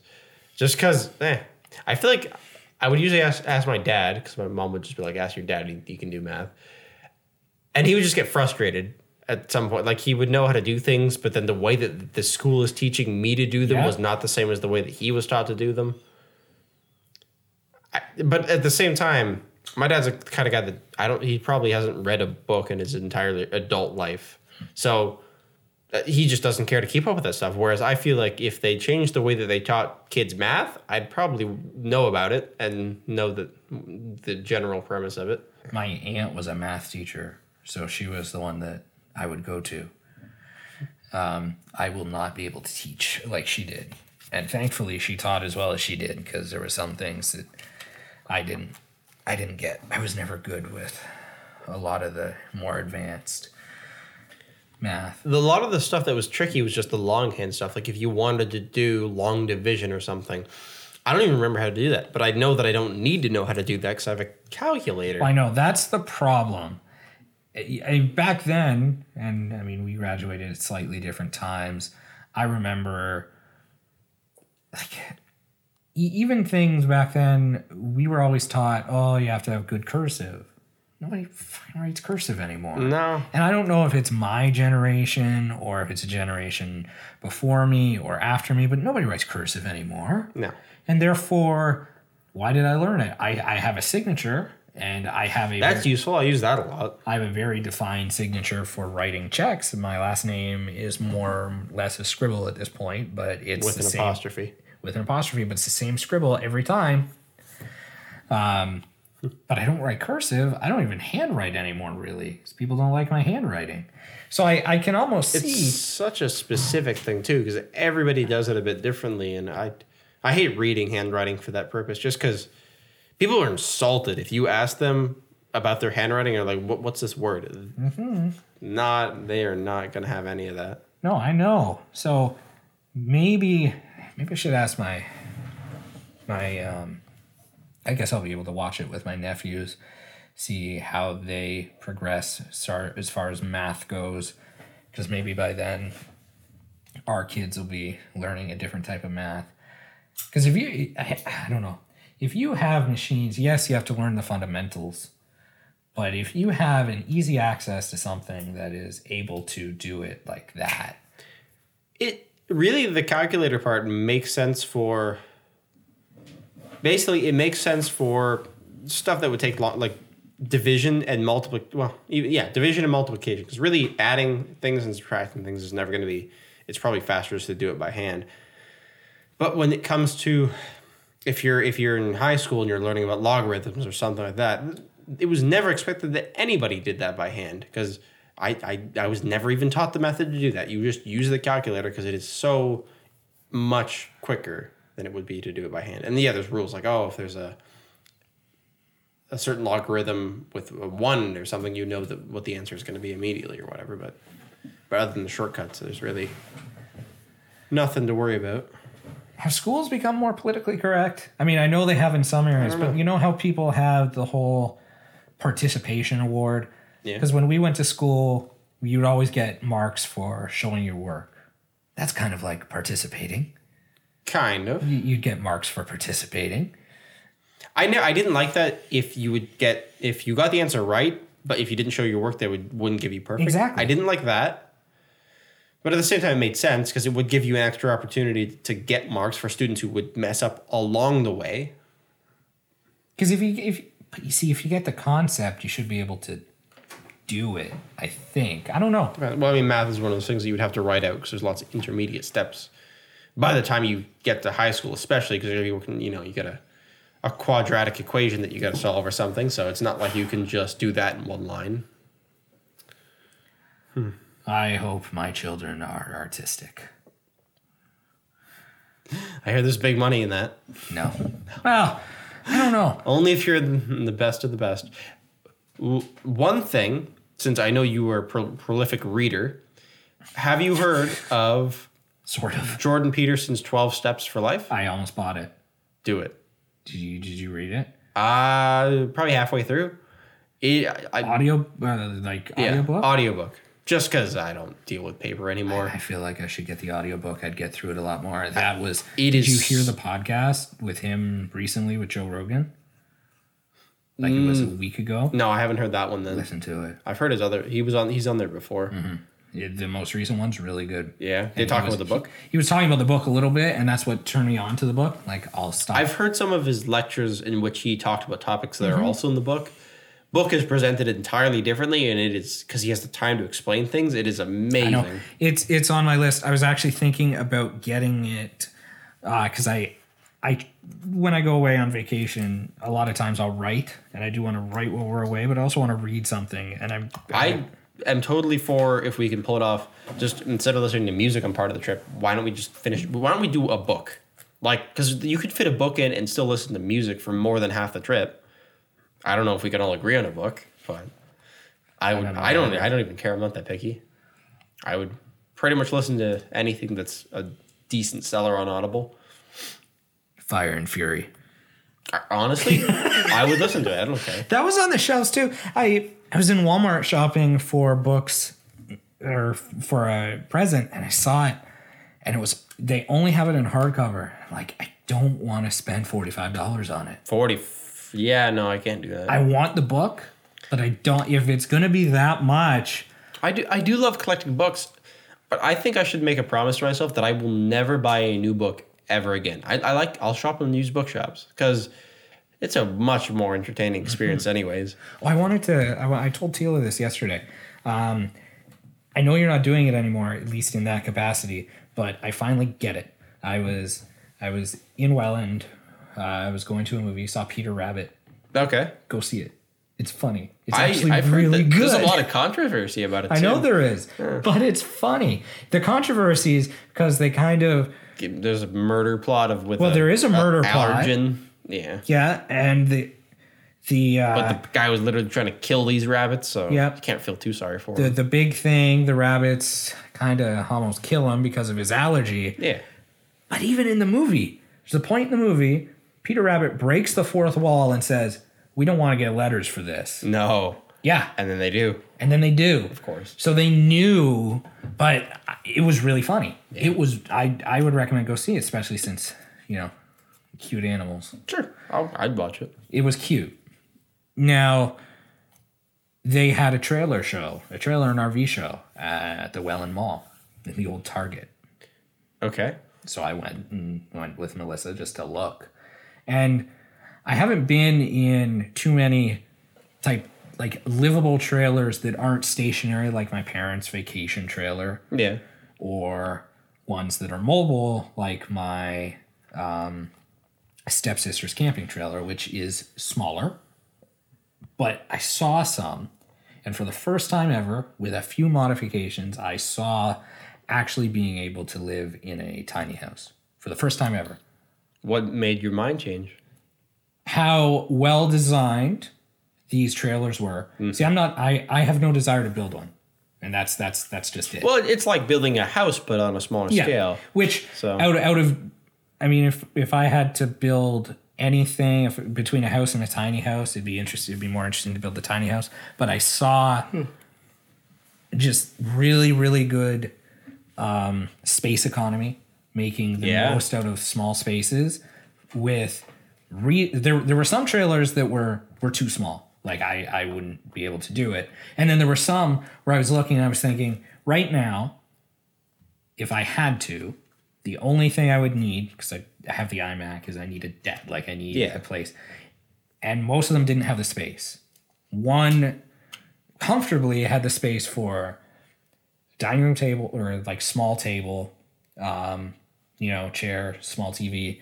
And then there was one trailer that had just 2 extra lounge chairs. I'm like, you got rid of this. You put a desk and a desktop. And that was the trailer where it had a nice enough. If you had to, did they tell you how long this trailer was? This camper? No. I didn't look at the specs, but they were very nicely designed. Okay. I guess that is somewhat new. I did want to build a tiny house at one point.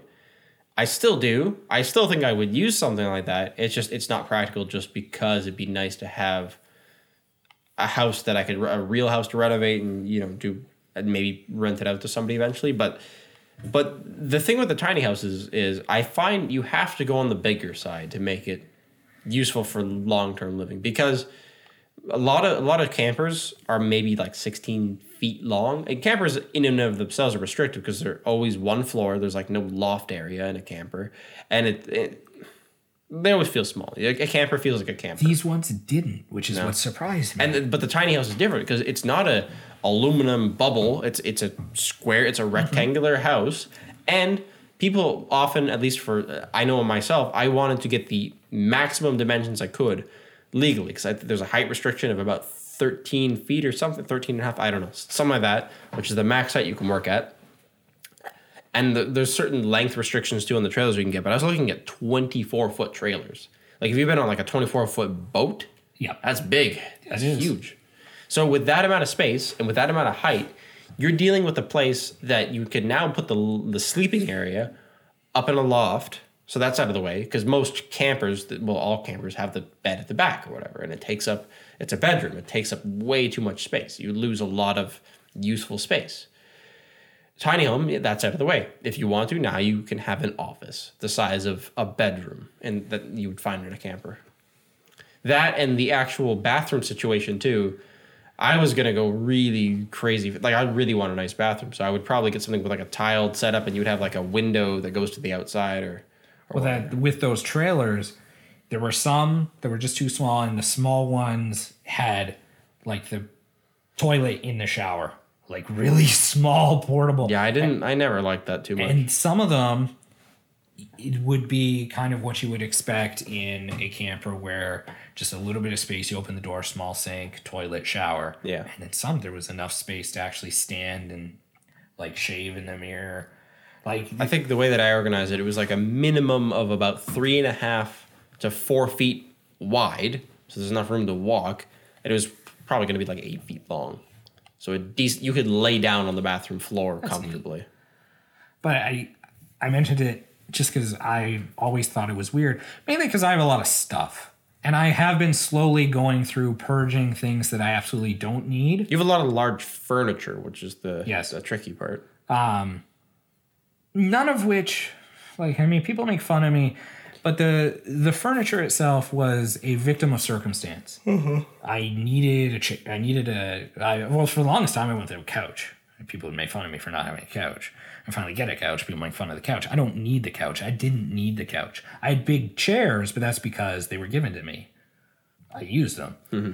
I do have an emotional connection with them, but if I absolutely had to, or if I found a house or a tiny house where I'm like, I want to live here, or if I built it, I could do without the chairs. And I'm not saying I would get rid of my things. I'd put them in storage. Yes. Because at one point, I'm going to have a house. That's also the premise of getting a house first before the tiny house is, even if I rent it out to people, I could build a heated shed in relatively little time. I feel like I have the studio expertise required, or a studio, or whatever.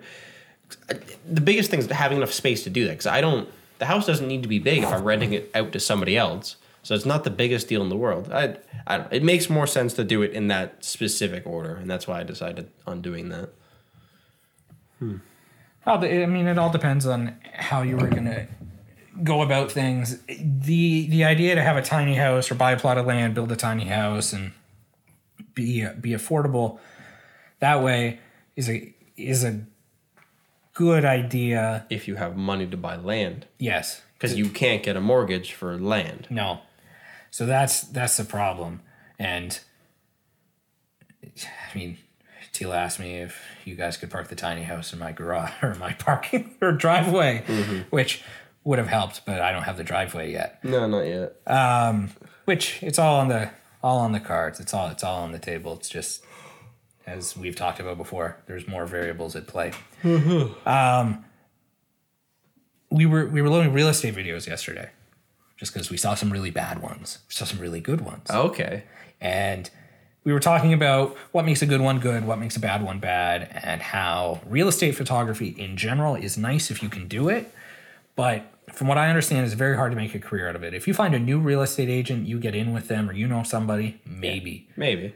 And the reason why it's good is because real estate companies, the head offices, will pay for a certain percentage of the photos. So the agent only has to pay X percentage as well. And a lot of times you can split that with the clients that are selling their house. Now, my aunt, who is a real estate agent in Toronto, deals with a photography company that I told her I would do it, but I can't compete with their pricing. Okay. At all. And when you think about it, nobody can. Like it's an agency, so this real estate photographer potentially might be doing 10 houses a day in Toronto. Yeah. Maybe it's feasible then. But then they're in Toronto, so unless they live elsewhere, I don't think it's feasible. You don't think they can... Because the agency charges like $80 to $100 for the photos, which isn't the worst thing, but the photographer's not getting that. No. And the agency makes a spread for the real estate agent. So it's not just taking the photos, it's designing a spread. So like a full page wide of the house and then with the photos. I know it's obviously a template, but you still have to take the time to put in the photos. It's a little bit of graphic design that goes into that. Yeah. I can't compete with that. No. To do it occasionally, that'd be nice, but there's no money in real estate photography, I don't think. The weird thing about you saying that is, I don't know where these people are getting statistics from, but that's actually the most lucrative type of photography as reported, because they say the average, I've seen things say like the average photographer makes $40,000 to $50,000 a year in wherever the heck it was in America. Somebody who can do this full time. The average real estate photographer, with that caveat, was making closer to 74,000 in America. in wherever it was in America. Okay.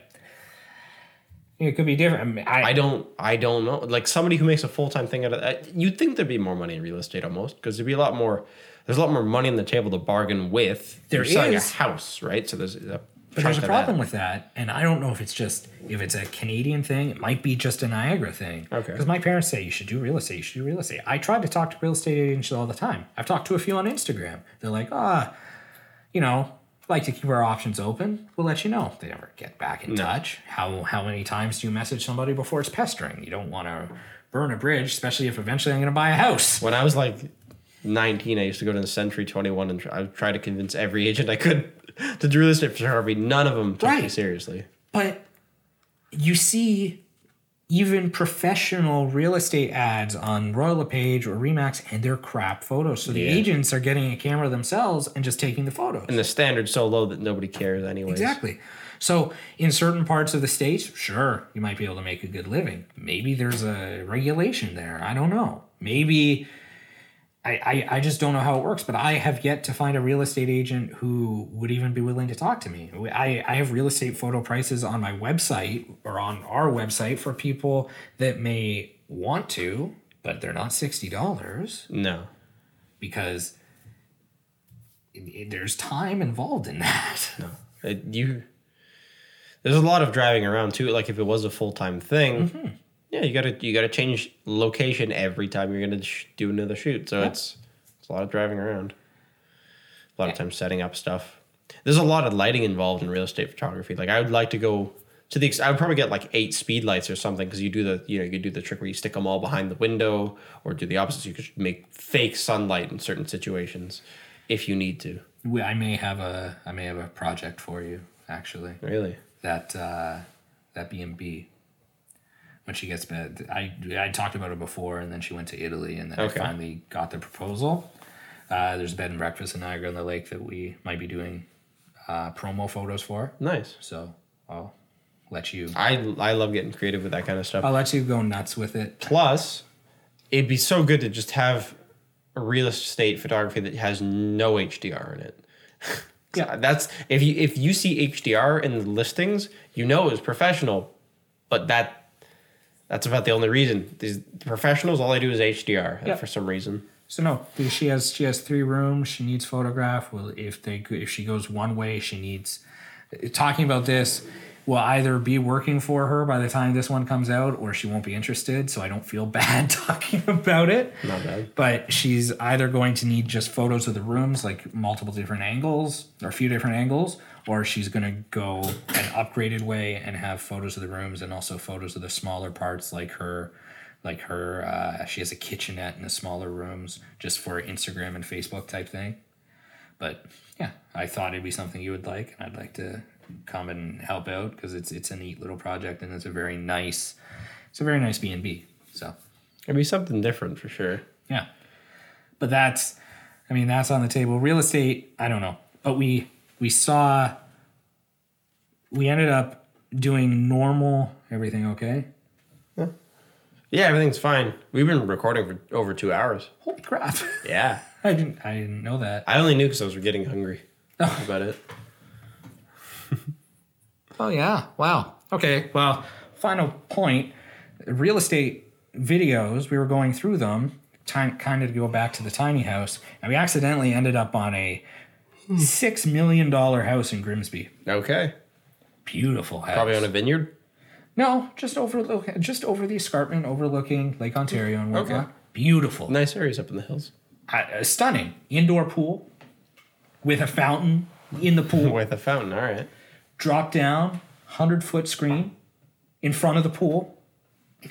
8 fireplaces. 8 fireplaces. Yeah. Wow. So very big. And we went down the rabbit hole of really expensive houses and finally got to the point where this is pointless. Like, these are not attractive to us because we're making fun of how Over the top it is. And every video is kind of like, you've worked hard all your life. Now get something you really deserve. No, if That's you like work the hard, worst audience to sell it to, because these are people that are just going to put themselves so into debt because they can't actually afford a place like that, I would imagine. And then if you've worked hard all your life, you're buying a vacation home in the like, you're not buying Grimsby. a $6 million. Like, that's insane. No. And You'd then be better there's- off with a $200,000 house in California. Yeah. Beautiful homes, pointlessly beautiful homes. I don't need 2 wine cellars. No. God, that's amazing. I want to visit one of these houses. Well, just to exactly. Get lost in it. They'd be cool to see. Yeah. But then we went back to the normal homes, and it's kind of nice to see kind of where you are mentally, because you see smaller homes and it's like, yeah, those are nice. That's enough. And I think that's very important. And people say, you know, I'm cheap or maybe greedy or whatever, but no, smaller homes, I'm okay with it. It's enough. And I don't need 8 fireplaces or 12 bedrooms. No. And a lot of the videos were actual dramatized real estate videos. So there'd be a family, or in one of the videos, a couple acting in the house. So you want to never see your spouse? Just Well, live in exactly. separate parts of the house? But if you're buying a $6 million house, you're not working from home. I don't think. You're out making deals. I guess. I would think. You're not. Or you're just born into money. I don't know. Yes. But if you're buying a $6 million house, you're not pouring yourself a cappuccino, getting a croissant, going to your desk, your very sexy wife or girlfriend comes out of the pool, walks on your tile floor with no shoes on. Like, you would wear proper footwear. You wouldn't want to get water on the tiles. No, of I'm course just not. saying. And then she's going to take your croissant and espresso. Like, it was just, some of the narratives were really weird. I'm sure somebody had fun filming it. I'm sure for homes like that, I hope they made good money doing those videos. Some of the drone shots, like some of the views, that's enough. There was If the one house that is had that big, why not just rent the helicopter? Well, it's true. Like the one house had a widow's peak or a crow's nest. Crow's or nest. whatever. That would make more sense. But it was an enclosed one. It has at a the top. hairline. That might be a weird house. But it was, you would be able to see over the escarpment from that view. That'd be nice. It would be. The one community I was building for, it was for Empire Communities. Amazing place because it is on top of the escarpment and you could theoretically see very far. But it's a subdivision. So all your neighbors' houses are in front of you. And if you're lucky enough to be at the northern tip of it, as you could see, probably great views. Probably a lot more expensive lots. But Well, I'm assuming that's how it goes because Grimsby now is getting built up with condos and stuff like that. And Trying I to get guess that vertical I guess the space. higher they go, the more they're allowed to say, "Hey, these are water view or waterfront floor lake premium. view." That's what they get you at. Yeah, Yeah. because Toronto's gonna kill Niagara. It's just gonna be a bunch of Torontonians. It's gonna be Toronto South. I get to meet them all when they come and visit their houses.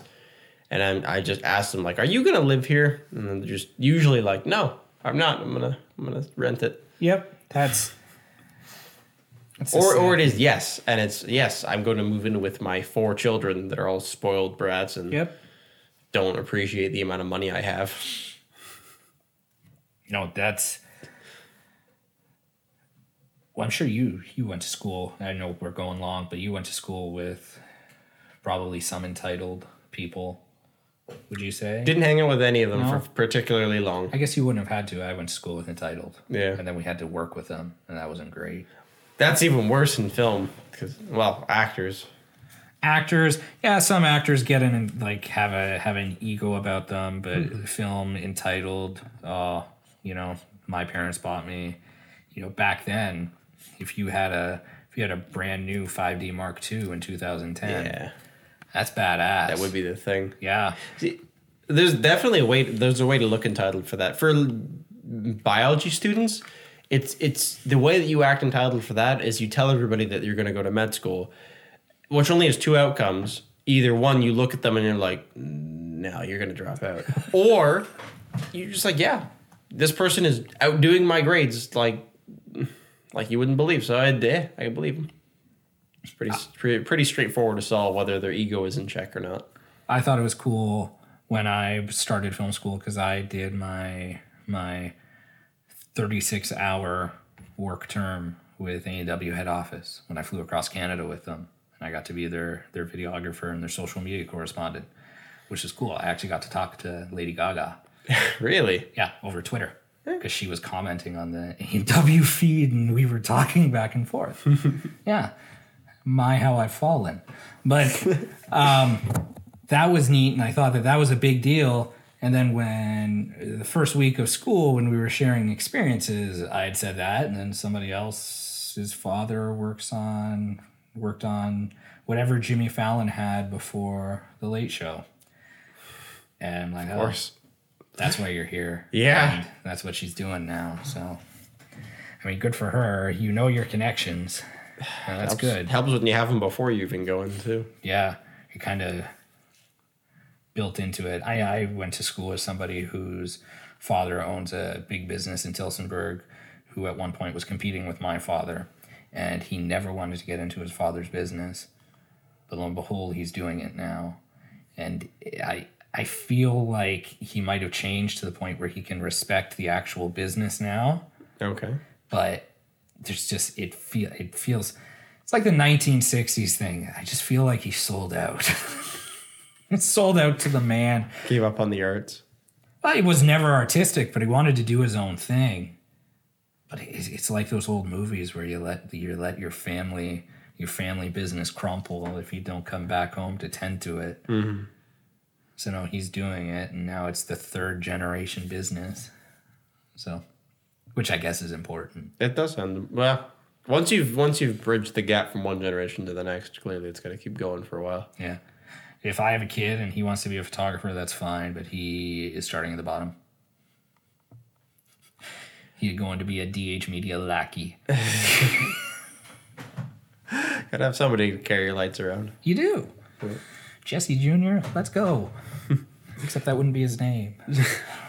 I would hope not. No. Although JJ would work. No. No. Something else is better, just as long as it's Dulster. The last one that can keep this going. It's all on you. I know. So as much as I want a daughter, I was thinking about it has to be a son. Because I have a daughter, it's only going to carry the name. But then by then, nowadays, the woman I'm with right now, the lady I'm with right now, is the first person I've dated ever. That will have kids with you? Yes. who is willing to have children, but is also okay with taking my last name. I never thought of it as such a big deal. You've dated some very dominant types. My high school girlfriend just wasn't interested. Okay. The one I dated in college, hell no. She refused. I guess it might just become a thing that's accepted as the norm is that you don't take the last name. I feel like a lot of people it is definitely more accepted now than ever before. Yeah. But if she does that and she doesn't want to take my last name, that's fine. The child will. Or I'm walking. So where you draw the line. No, I don't have to worry. I don't think. Just don't make a hyphenated last name or something. Pardon? Just don't hyphenate the last name to have two of them. No. Not cool. Not at all. That's too many words. And on that existential reproductive note... Until next time. Every cell of our body is screaming to reproduce and pass on our genetic information. We got to worry about that. Yeah. Till next time. Yeah. This is going to be one to edit. That'll be for you. Fun. Yeah. If you want to keep doing it. I don't mind doing the video editing. I think we'll have to switch at some point just because I'm getting behind. I got to catch up on them. The first one's fine. It's the second one that I'm enjoying doing. Because the second one and this one, God willing, are the only ones that we haven't had any issues with. And this one will be good just to do the entire time, which I like. Once it's all lined up, then it's just sitting and listening again. It's funny because I don't wear headphones listening to it. So Justin is listening, and he laughs at points too. So I know there's something there. I gotta get Tila on and listening, but I don't feel like she's interested enough. Yeah, Melissa won't listen to this. She already said she won't. So that's why they aren't invited back to the nights of recording. Have a good week. We don't need him. See ya.